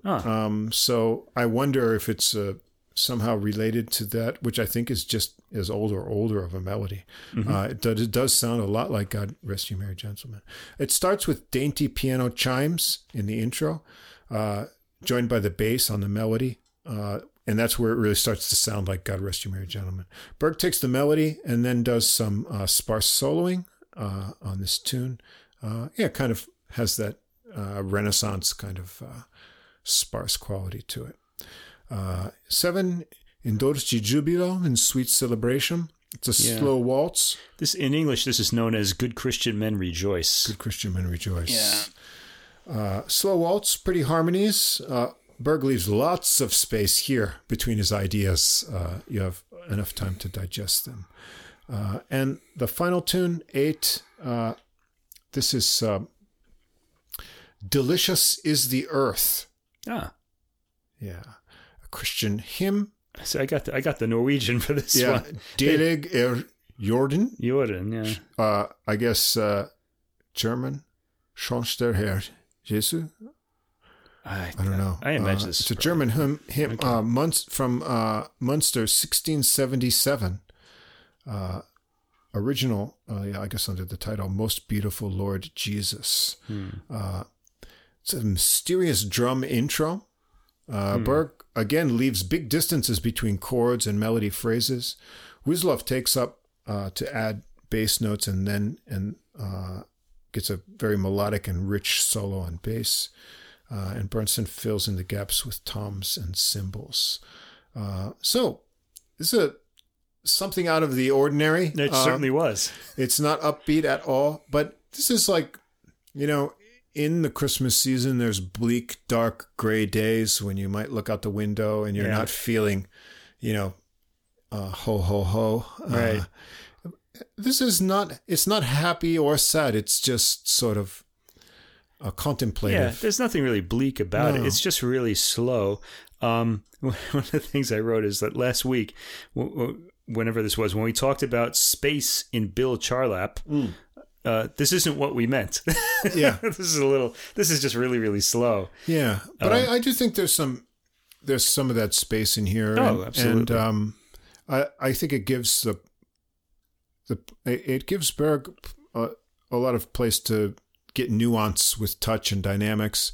The bass tone, Wislov plays is really, really nice, I thought. I don't know if you want to listen to, too much of music in this style, but it's kind of an interesting diversion from happy, peppy Christmas music. Yeah, exactly. This is an album. I was kind of happy to hear it, but I don't see this kind of being on my Christmas list in years to come. Yeah. I was kind of intrigued by it though. I think this band, like if they're looking for the follow up to this album, I think they might want to do an album of Christmas songs that are kind of made like you're listening to it on a cassette tape player whose battery is dying, so it starts kind of weirdly slowing down and then speeding up, and the whole tempo wobbles or something like that. That's my next challenge. So if you guys are listening, try that one. I wrote, I like the selection because I enjoyed the old hymn tunes done in jazz style. It won't be everyone's thing, but the sense of space and attention to attack and subtlety is relaxing and introspective. Put it on a gray day when you're not in the holiday spirit, and you still won't be. Yeah, or late at night. Yeah, late at night. Like when you just can't take anymore. Yeah. It's something very different. If you need to escape, I think this might be a good one to hear. Let's see. Next, we'll shift gears. Big band time. The 12 Grooves of Christmas. I like the title. Yeah, by the Pete Elman Big Band. I think they're out of Chicago. 1, 2, 3 Records. That's the label. Yeah. 1, 2 TOO and Tree TREE. Oh, wow. Yeah. 1, 2, 3. 1, 2, 3 Records. Yeah. Okay. I won't go through the full personnel list, but you can get that from the link that I'll put in the description. It's a full big band with a lot of guest artists, notably. The leader, Pete Elman, is a trumpet player, but we've got guest vocalists here. Katie Ernst, the female vocalist, and we've also got. Let's see. There's a choir here too, or singers, isn't there? Yes, the Young Naperville Singers. I think they're just on one track, and Kurt Elling, male vocal, to round things out. And we've got an interesting selection of tunes and arrangements. Arrangements, this is really an album of great arrangements. This is what this one is all about. So we start out, number 1, Mr. Santa. This is a fast swing with a piano solo intro. The full band swings in to the vocal by Katie Ernst. We get horns kind of solo leads to a tenor solo, and there's great band backing lines in here. The tenor solo ends with a nice squawk. There's some fun scat vocals and sax playoff as they wrap up the tune. So a fun start. Get some vocals. 2 Jingle Bells, but the big band version, big swinging on this one, trumpet screaming. After the intro, the melody starts in the trombones, gets passed around. There's good attention to dynamics. They bring it way down till the saxes swoop back in. There's a relaxed tenor solo, trumpet solo with muted plunger mute here, big swinging band unison solo, and some huge trumpet screams to the end. Yes, so, not as annoying as this song usually is. Yeah, so it's a big band swinging version of Jingle Bells. Then we're going to get another version of It's the Most Wonderful Time of the Year. Kurt Elling singing here with the Young Naperville Singers for the vocals on this one. A really nice, breathy Barry sax solo on this one, trombone solo.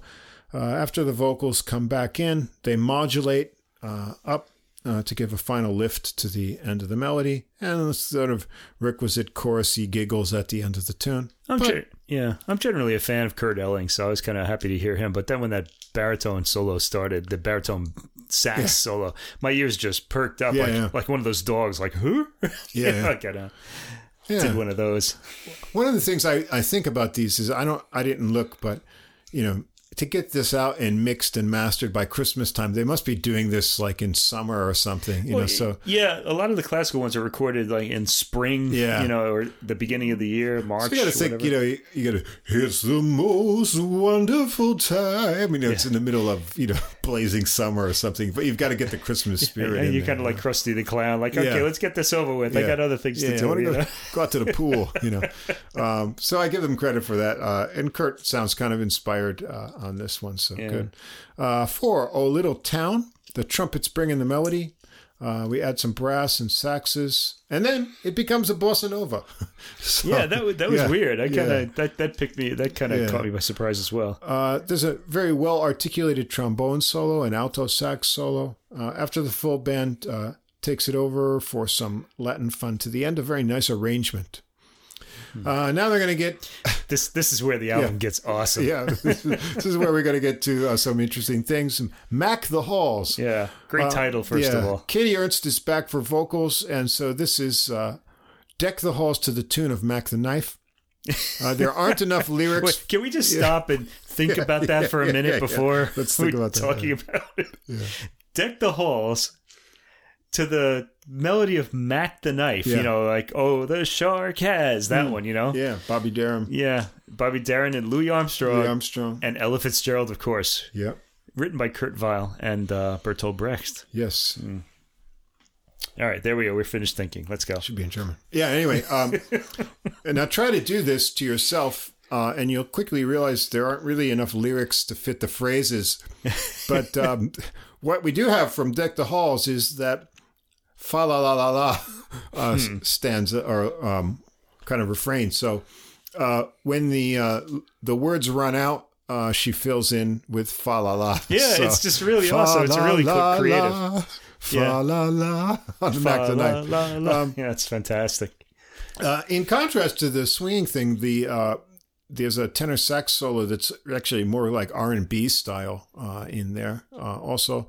And then the whole band cranks it up, swinging for the final verse behind Ernst. Yeah. So, and during the solos, they actually use the Deck the Halls melody to solo over. Right. So you actually do get both both tunes in there. Yeah, very unique. Must hear, everybody. Yeah. Check this one out. Interesting arrangement. All right, now we get to Gesù Bambino. This is the Yon tune. Okay, Gesù Bambino that got messed up on the Martin Stadtfeld album. So here, Gesù Bambino, another, I guess a Brazilian Jesus, because he gets a samba feel on this one. And so you got, this is interesting. It's a tune that combines Away in the Manger with Adeste Fidelis. Yeah. So you're going to get, two tunes for the price of one. There's another trombone solo. leads into a cool wind soli, the sectional solo, and then they crank it up with the rhythm section when it comes back in. Next, this is a tune that should have been done more often by jazz bands. This is my favorite one. Yeah. You're a mean one, Mr. Grinch. Yes, you all remember from my childhoods if you're our age. Dr. Seuss. Yeah. And, of course, it's a feature for bass trombone and bari sax. And so those two instruments swap off the melody. We get dirty solos from each one with band backing and cool band hits on the repeat of the solo sections. When the band swings out the melody, there's also two plunger muted trumpet cadenzas before the ending. This is just this is just great. This is fantastic, and especially if you love like reed instruments like me. Saxophone's a reed instrument. This is a baritone sax, and he really honks out those really low sounds. Like it's very fantastic. Low. And I mean, if you grew up watching those specials, that melody's permanently in your head, and it always deserved this kind of jazzy arrangement. Yeah, it should. So. This is another tune. This is a tune that should be covered more often. Yeah. So that's really cool. Next, Silver Bells, but it's actually bossa bells. It's it's a bossa nova with vibraphone that's in there, and at least in the beginning you hear it, and sleigh bells. The melody is taken by the trumpet. Maybe that's the band leader himself here. There's a piano and a tenor solo that give breezy solos here, as well as the trumpet. Yeah, just a cool idea. A tropical Christmas kind of idea, which works out pretty well. Right. 9, O Schwingenbaum. So, O Christmas Tree with, swing. Starts out swinging with a walking bass line. Trombones. Actually, this starts with that like detective movie hi-hat, like the... That's it. I don't know. There's got to be a name for that sort of rhythm. I don't know. Swing. It's a swinging swing. And the trombones get the melody first, and they swing it out. Tenor sax solos and trumpet on this one. The band goes into double time for one section, which is really cool. And then it just sort of, it comes back out. So there's like a turbo boost in there. There's a cool bass trombone line. It's overall a really well-layered arrangement, more fun. Track 10, What Are You Doing New Year's Eve? A very layered, pretty intro here. Katie Ernst is back with some very smoky, sexy vocals on this one. Nice job. There's a stop time, sweet alto solo that really builds into a break before the final verse. Kind of a traditional arrangement on this, but nicely done. 11, Silent Night with a bossa treatment again. You won't guess the tune from the intro. It'll take you a while before you figure out that it's Silent Night. Also, there's a nice trumpet solo featured in this one. Track 12, We Wish You a Merry Christmas. Piano intro, and this one gets a heavy R&B waltz groove to it. So completely different rhythmic feel. Tenor sax takes the melody. There's organ in the mix on this one too. This is R&B big band. The sax gets some real soulful, rapid lines and squawks, but he saves the real fireworks for the cadenza at the end. So this is sort of like, if you ever watch Saturday Night Live, Generation Xers and anyone else, the Lenny Pickett kind of theme at the end, it really squeezes out all that kind of R&B feel to the tune.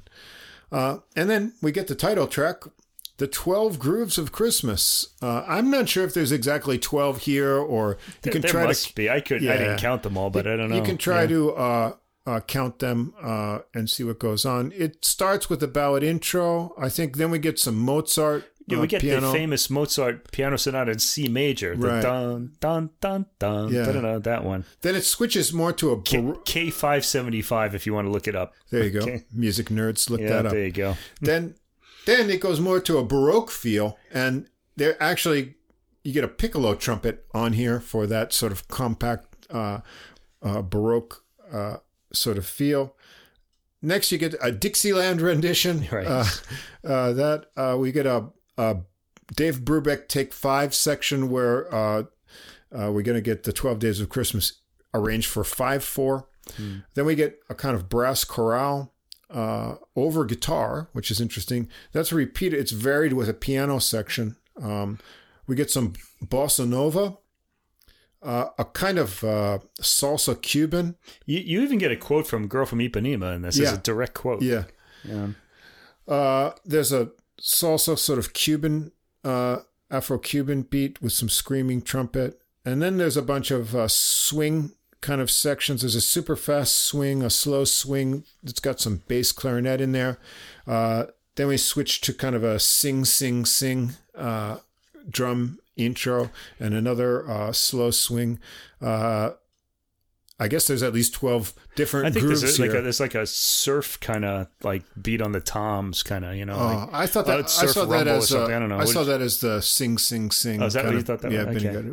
But I'm not really sure. know. Yeah. Anyway, they mix up, each day of Christmas, the same melody gets all these different. And I got to tell you, this is a lot more interesting than the original song. Have you ever thought of this?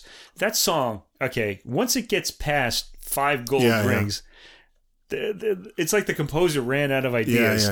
Like he's got, what is it, like 12 pipers piping, da da da da da da. That same melody keeps repeating again and again it's and again. Annoying. And then finally, when it gets to 5 gold rings, then it gets interesting. 4 calling birds, 3 French. Yeah. I feel like he gave us half a song. What is that? He ran out of ideas and just said, he just keeps repeating just do this. Yeah. Yeah, and maybe this wasn't a good idea. Yeah. He said as he wrote the text for the 7th day of Christmas. Yeah, it's sort of starts to annoy you after a while. Yeah, especially after you heard it once. Is the record stuck? What am I hearing here?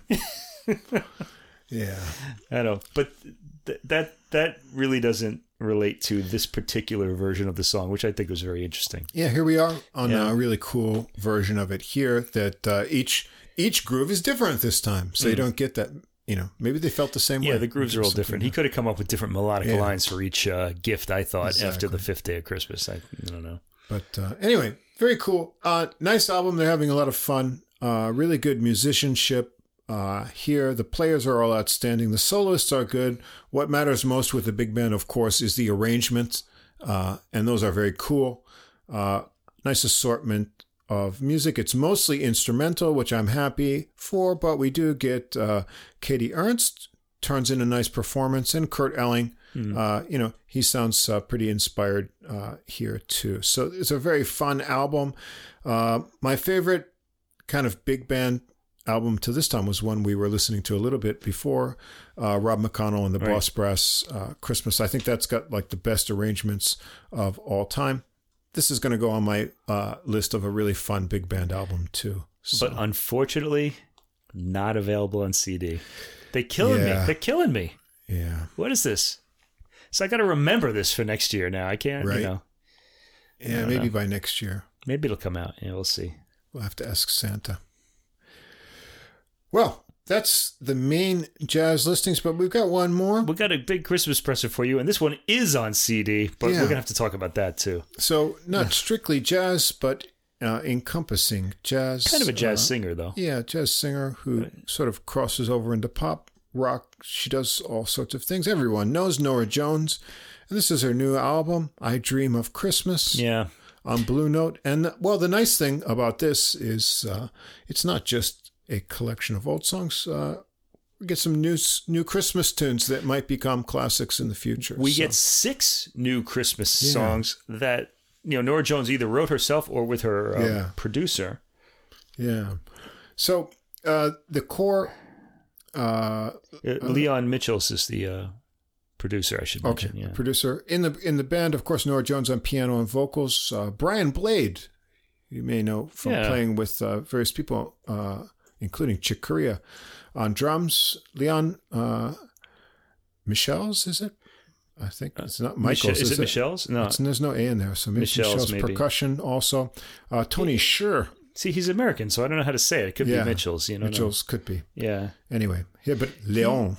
Yeah, he's... Anyway. I don't know. He was in like the Dap Kings and things like that. So...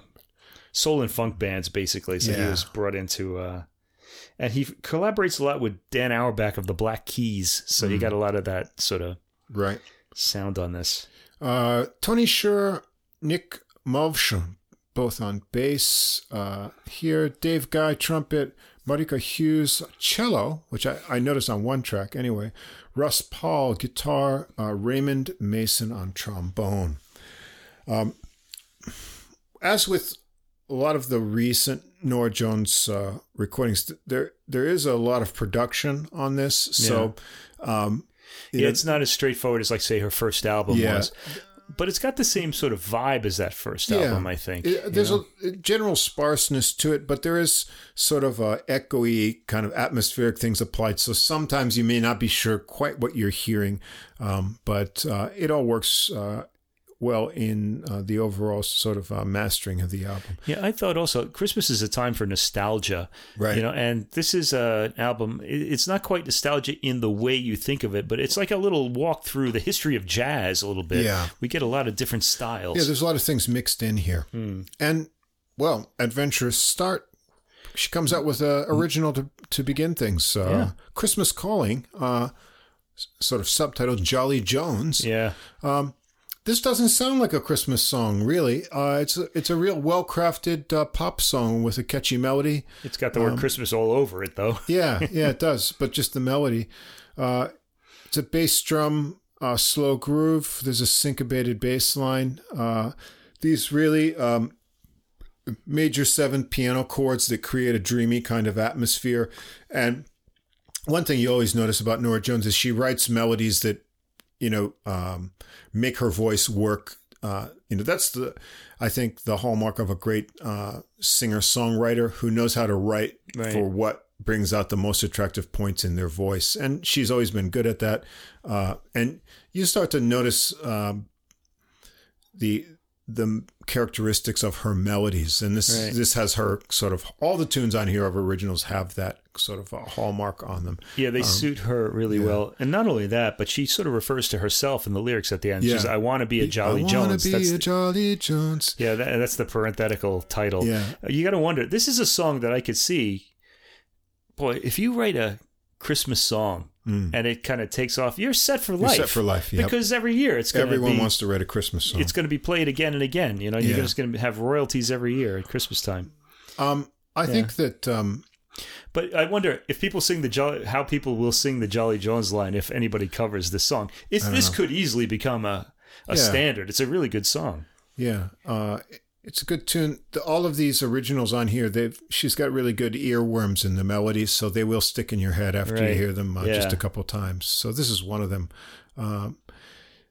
I should say, we were talking too that, if you look on Amazon or some other places, some people really dumped on this for not being peppy. They didn't use the word peppy, but that's how I interpret it. Well, one I read, the comment title was, Where's the Joy? Where's the Joy? Yeah. And I kind of like it because it's got that balanced sort of, there's some very happy tunes. There's some melancholy things. Yeah. I think, But, songs like Have Yourself a Merry Little Christmas it's got a joyous, theme, but it doesn't sound joyous. I think, but once you become an adult, Christmas is, it's a mixture of happy and sad memories of those who have gone beyond. And, you may look forward to Christmas in some ways. Certainly you don't like spending all the money on presents. And then there's the relatives, Uncle Harry is dead and, Grandma isn't going to make lasagna anymore, and you don't have to buy presents for them anymore, but they're not there. Yeah. And that's kind of sad, too. So Christmas shouldn't be only peppy. You're not eating Grandma's lasagna anymore either. Yeah, you got to... What is that? Yeah, you got to buy a TV dinner and cook it for yourself. So there you go. Yeah. Well, in Japan, we need to do that. Yeah. Actually, everything is open on Christmas Day here because it's not really a holiday. It's not a holiday.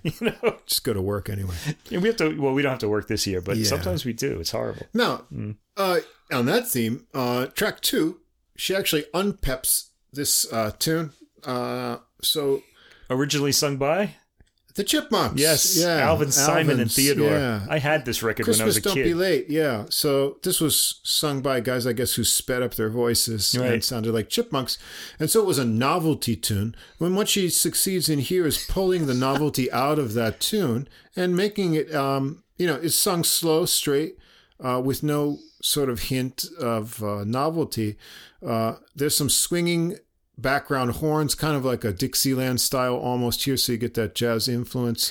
Not only that, she's got this like, it's a song that's got this eager sort of innocence to it. Yeah. And she makes it sound like really sleazy New Orleans kind of It's got the New Orleans bar vibe. kind of. The piano is very echoey here. That's the kind of heavy-handed production. It works, though. And where the Chipmunks would just, ring out the line, I really want a hula hoop. Yeah. It was just sort of like this, kind of high-pitched voice. The way she sings it, she wrings the emotion out of it. Yeah. And it's like you really want to give her a hula hoop when you hear this. Here's the thing. She's been wanting that hula hoop, apparently, for 50 years because it's been out of style for that long. Hula hoop. She sings it very convincingly. You kind of get the impression that when she was a kid in the 60s, she wanted the hula hoop, and she still hasn't gotten it. I don't know. It's got that kind of vibe to it. It's charming. Very nice version of it. Not only that, Norah Jones has a real sense of irony, at least in these tunes, and I think we're hearing a lot of that here. This is generally thought of as a cheerful song, and here it just kind of feels really like boozy. Yeah, it's good. It's boozy and fun, but she sounds earnest in these goofy lines. You really think she wants a hula hoop. It sounds good. Yeah, you can tell the exact year this tune was written, can't you? Just from that one line. God. After this, another original, and this one will stick in your head too. Christmas Glow, good song. It's got echoey drums and a very plunky sounding piano. It's but it's got this kind of da da da da da da da da da. It's very Norah Jonesy style vocal melody, and what she does on here that's kind of cool. With these alternating phrases, the end of the line, it's sort of like oh oh oh oh oh ho. Yeah, she gets the ho ho in the end of the line. That made me smile. Yeah, it's cute, but it's fun. It's a real earworm tune. This one I think will get played. Not only that, she accompanies with an electric bell type keyboard intro, and it kind of has like a close to a steel drum sound. And steel drums put me in mind of the tropics, right? And so here we're talking about Christmas with these almost like hot weather tropical sounds. It's too. Yeah. Anyway, we'll get to this later. Yeah. She does this. There's another tune with that on it too. Another tune with this, but we'll get to that. 4, we're going to go traditional with White Christmas, Irving Berlin. This is like a jingle bell like piano intro, but it gets into a swing. Here she's back to a more traditional sound of a jazz trio. Very smoky vocal on this one. She takes a piano solo here. She has a little more fun on the verses when she comes back, and she stylizes it herself a little bit. One of the things she does, instead of doing the "May your days" like Bing Crosby, she's like got a "May your days be your days," and she repeats that. So she's having a little more fun with it. It's I personally think that around the 2-minute mark there's a sly reference to Elvis's version of this song when she goes I'm dreaming, because Elvis famously did that on a version of the song that Irving Berlin absolutely hated. But this tune can be too schmaltzy is a good word. Hey. Schmaltzy, give me a C. About to see. It has that. Take my wife, please. This is what has the potential to go into schmaltziness. The other, that's it. I guess those are the two dangerous dimensions of Christmas. Peppy, schmaltzy. We don't want it. We don't want those. We don't want schmaltzy either. By the way, Jingle Bells makes an appearance at the end of White Christmas too. God, why do they do that? That shouldn't be allowed anymore. We're gonna get another original after that, Christmas Time. This one's co-written with the producer Leon Michels. Or Michels. Slow gospel-y feel, bluesy, smoky vocals, and there's also a lot of background female vocals here. I don't know if that's her overdubbing, because it sounded like her voice to me. So I think she's overdubbed herself into a choir. And this is herself. This kind of bluesy, smoky quality of her voice, which has improved with age, I should say. She sounds great. Yeah. This is her at her best, I thought, with her voice, because she's grown into her voice. It has a little bit more of a worldly smokiness to it. I liked it a lot. Track 6, Blue Christmas. Everyone knows this one. This also seemed like a nod to Elvis to me. Yeah, nod to Elvis. Yeah. Jazz trio style, bluesy. The horns join in. She gets a piano solo here. A little bit choppy in the chords. Yeah, it's Blue Christmas. She does a good job on it. Another original tune after that. It's Only Christmas Once a Year. It's vocals and high echoey piano line in this one, and interesting into the vocal interlude between the verses is a cello line, which works nice with sort of vocalizations in there. It's a very minimal kind of arrangement, but it suits her voice really well. As I said, I think she's been around long enough, and she has experience with writing. She knows how to write a song that her voice will just present in its best melodic characteristics. Right. Incidentally, I said that I can hear that song, It's Only Christmas Once a Year, being interpreted in other ways. So it could become a standard as well. Sure. Who knows? And then another original tune after that, You're Not Alone. This is nice. I really liked this tune.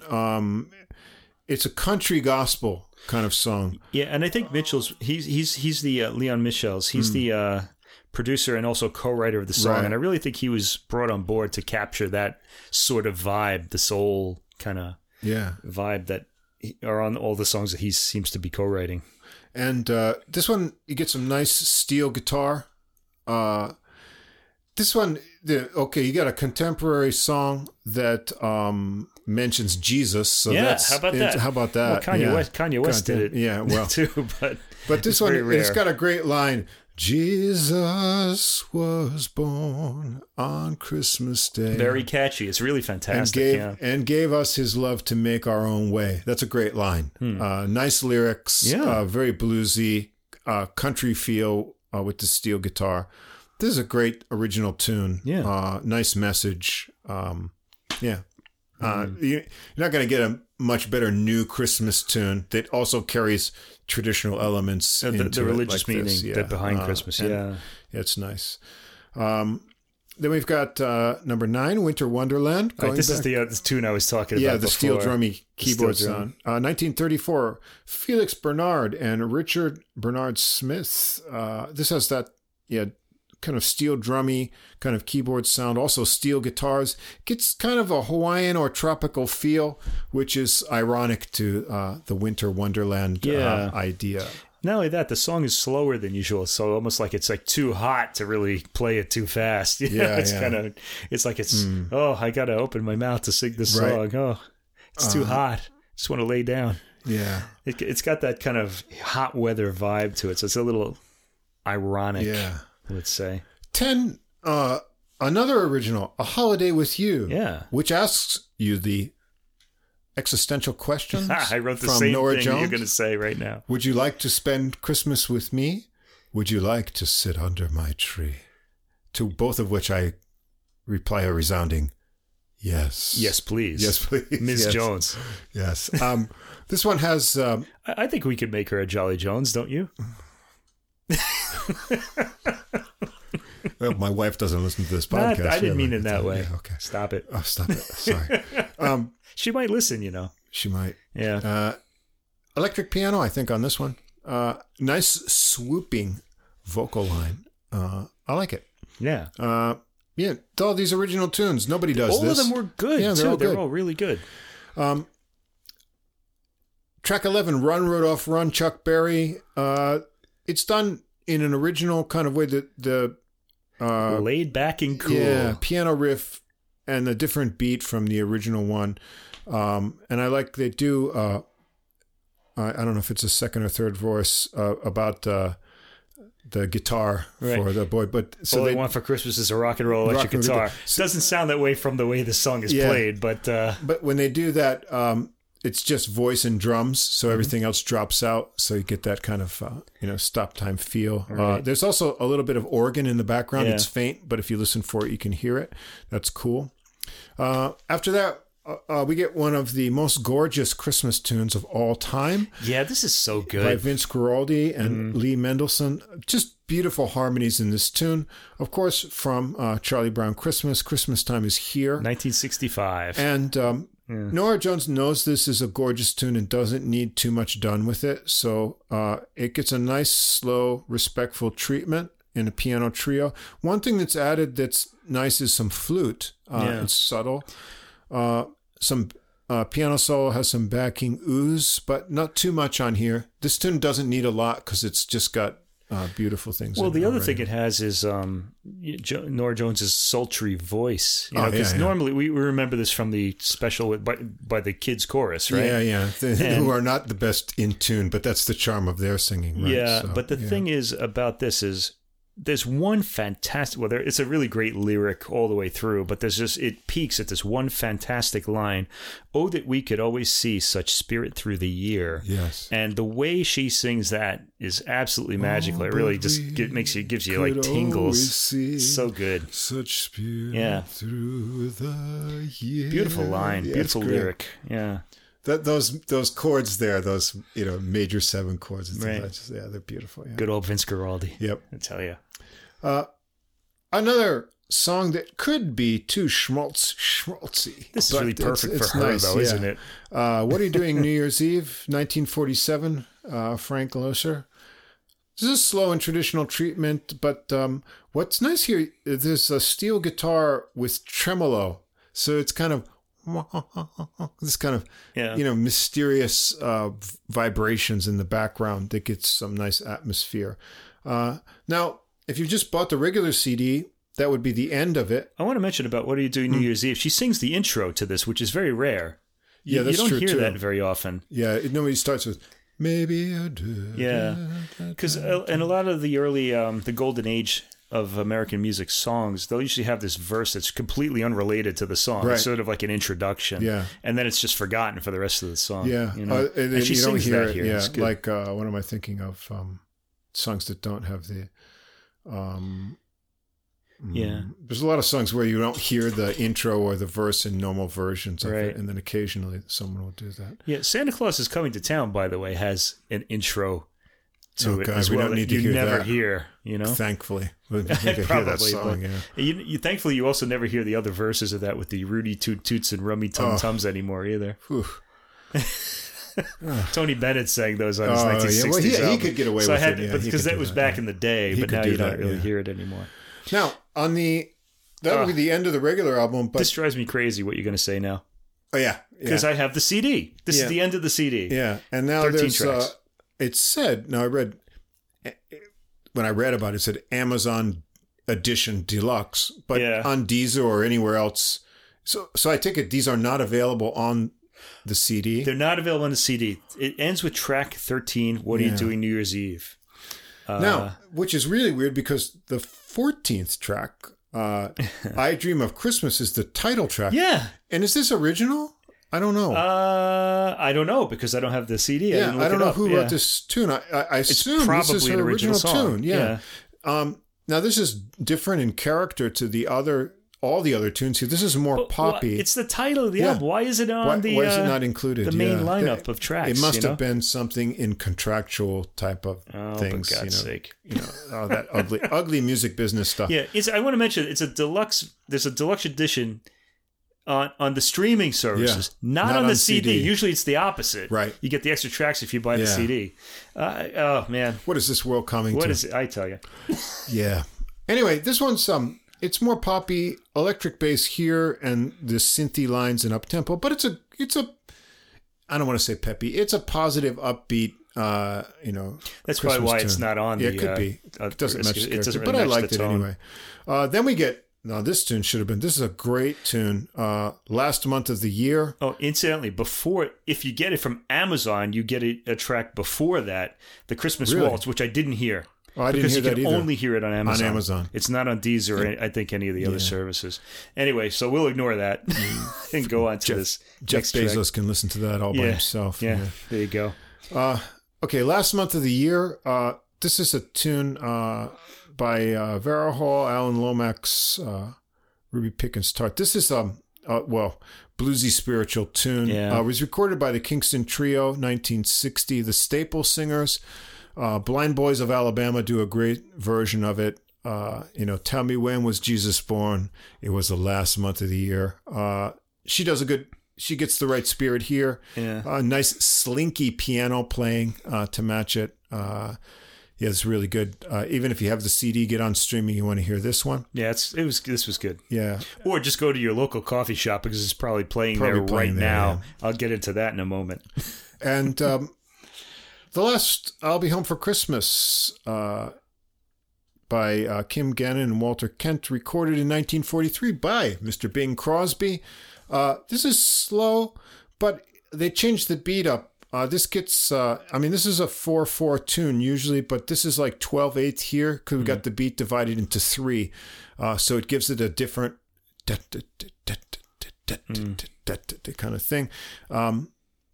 Tinkling piano solo in this one, a little bit different. Yeah, kind of a honky-tonk piano sound. And backing vocal ooze here. So not schmaltzy, respectful, but with a little bit of a tongue-in-cheek kind of funness to it. So you got a huge collection of tunes. Huge collection of tunes. No schmaltz on your... There's no schmaltz. There's no schmaltz here. But it's good. It's good. Like I say, she's got... There's that production kind of a little... I don't want to say heavy-handedness to it because it works. There's a blend of things. You have to listen closely to get out some instrument timbres. But it all works around highlighting her voice, which has matured well, smokiness to it. I think she does a good job of, someone said in those reviews, where's the joy? I think there's enough joy with enough kind of melancholiness too. Yeah. Bluesiness. It's just not peppy joy. That's all. Yeah. I liked the sort of emotional palette of this album. I like the styles of different jazz that are brought in. There's enough. It's not like Christmas at Mary Lou Retton's house. Oh gosh, no. I would probably taken that would be exhausting. I would have taken the steak knife and jabbed it into someone's heart by the end of the meal. So. Couldn't take that, That'd be a great album. Christmas at Mary Lou Retton's house. You do all these peppy Christmas songs. Now, if you came from a normal, dysfunctional family, like we did, Christmas was never all that joyous because there was going to be something that made Dad angry before the end of the meal. Something always happened, yeah. Or some relative would go off into their, whatever sort of psychological disorder undiagnosed in the 70s, and they would ruin Christmas for you. And at least you had one good present. Maybe you could hide and, escape from all of that. Right. So for me, it was music. Yeah. It was music albums. And that kind of thing. So Christmas shouldn't be completely happy, but it should be a time where we reflect on the full experience of life. And then I think this album does that well. So. I want to say, first of all, I think there's a new album record for the amount of times the word Christmas is sung. We hear that word over and over on this album. Yeah. And I think this album's gonna be a Christmas classic. I think so too. I think we're gonna be hearing it every Christmas from now on. It's really, really good. It's that good. Yeah. It's that good. Yeah. The other thing is, I've already heard this album like easily more than 15 times because not just at my house, I heard it a few times there, but it's been playing in every like restaurant, coffee shop I've been to. Wow. It's just like 2002 all over again when you walked into a coffee shop and you heard Don't Know Why, like the Come Away With Me album. People would just have that playing in CD players in every shop. This is like that now here. Yeah. Okay. So there's that, but it is a really good album. Yeah. I'm already tired of it. For this year anyway. Christmas is coming next year. It's going to be over soon. We hope everyone out there listening has a Merry Christmas, even if you're not Christian. If you are, certainly have a Merry Christmas. We hope you have a happy holiday season, shall we say. Happy holiday. Happy whatever. Spread the love and joy. Whatever your religious affiliation is, we hope you enjoy the holidays and look forward to a better year in 2022. 2022. Although this one was pretty good. Yeah, well, we'll be talking about that. It was good musically for us. Great year for music. Yeah. Not so much good year for anything else in the world, but... And it was good for our podcast because it was the only year we've ever done it. Yeah. Now, next week, we're going to come back and we're just going to do the last 6 albums we're going to talk about of the year. Yeah. And then on December 26th, we'll post our last podcast of the year. And that will be our best of the year. So nothing new on that day, but make sure you're around to hear that. I think we'll talk about what we liked best so far, and maybe something else we may have missed. We'll talk about a few things we missed, but we'll do the best of the year will all be chosen from the what we put on the podcast, and then we'll have like an extra thing at the end. So you want to tune in, especially if you have a holiday or you're going to be, stuck with Uncle Harry or Grandma, and these days it's not like when we were kids. You have your little earbuds. Yeah. You can juice up your iPhone. You can download. You can go to Deezer and download the full playlist. Do it when you're at home on Wi-Fi so you don't use up all your bandwidth there. Right. Get all those tunes. You don't have to listen to Uncle Harry's stories. Some classical music, some jazz. Hold you over into the new year. Yeah. And then we'll be back with more new stuff in January. We certainly will. And we'll be with you every week every weekend over the holiday season. We're not taking a break. So we're there. Anyway, happy holidays to everyone out there. Holidays. Merry Christmas to those who celebrate that. And we've got one more before Christmas anyway, but this gives you the music to get you through. Yeah. As always, thank you for listening.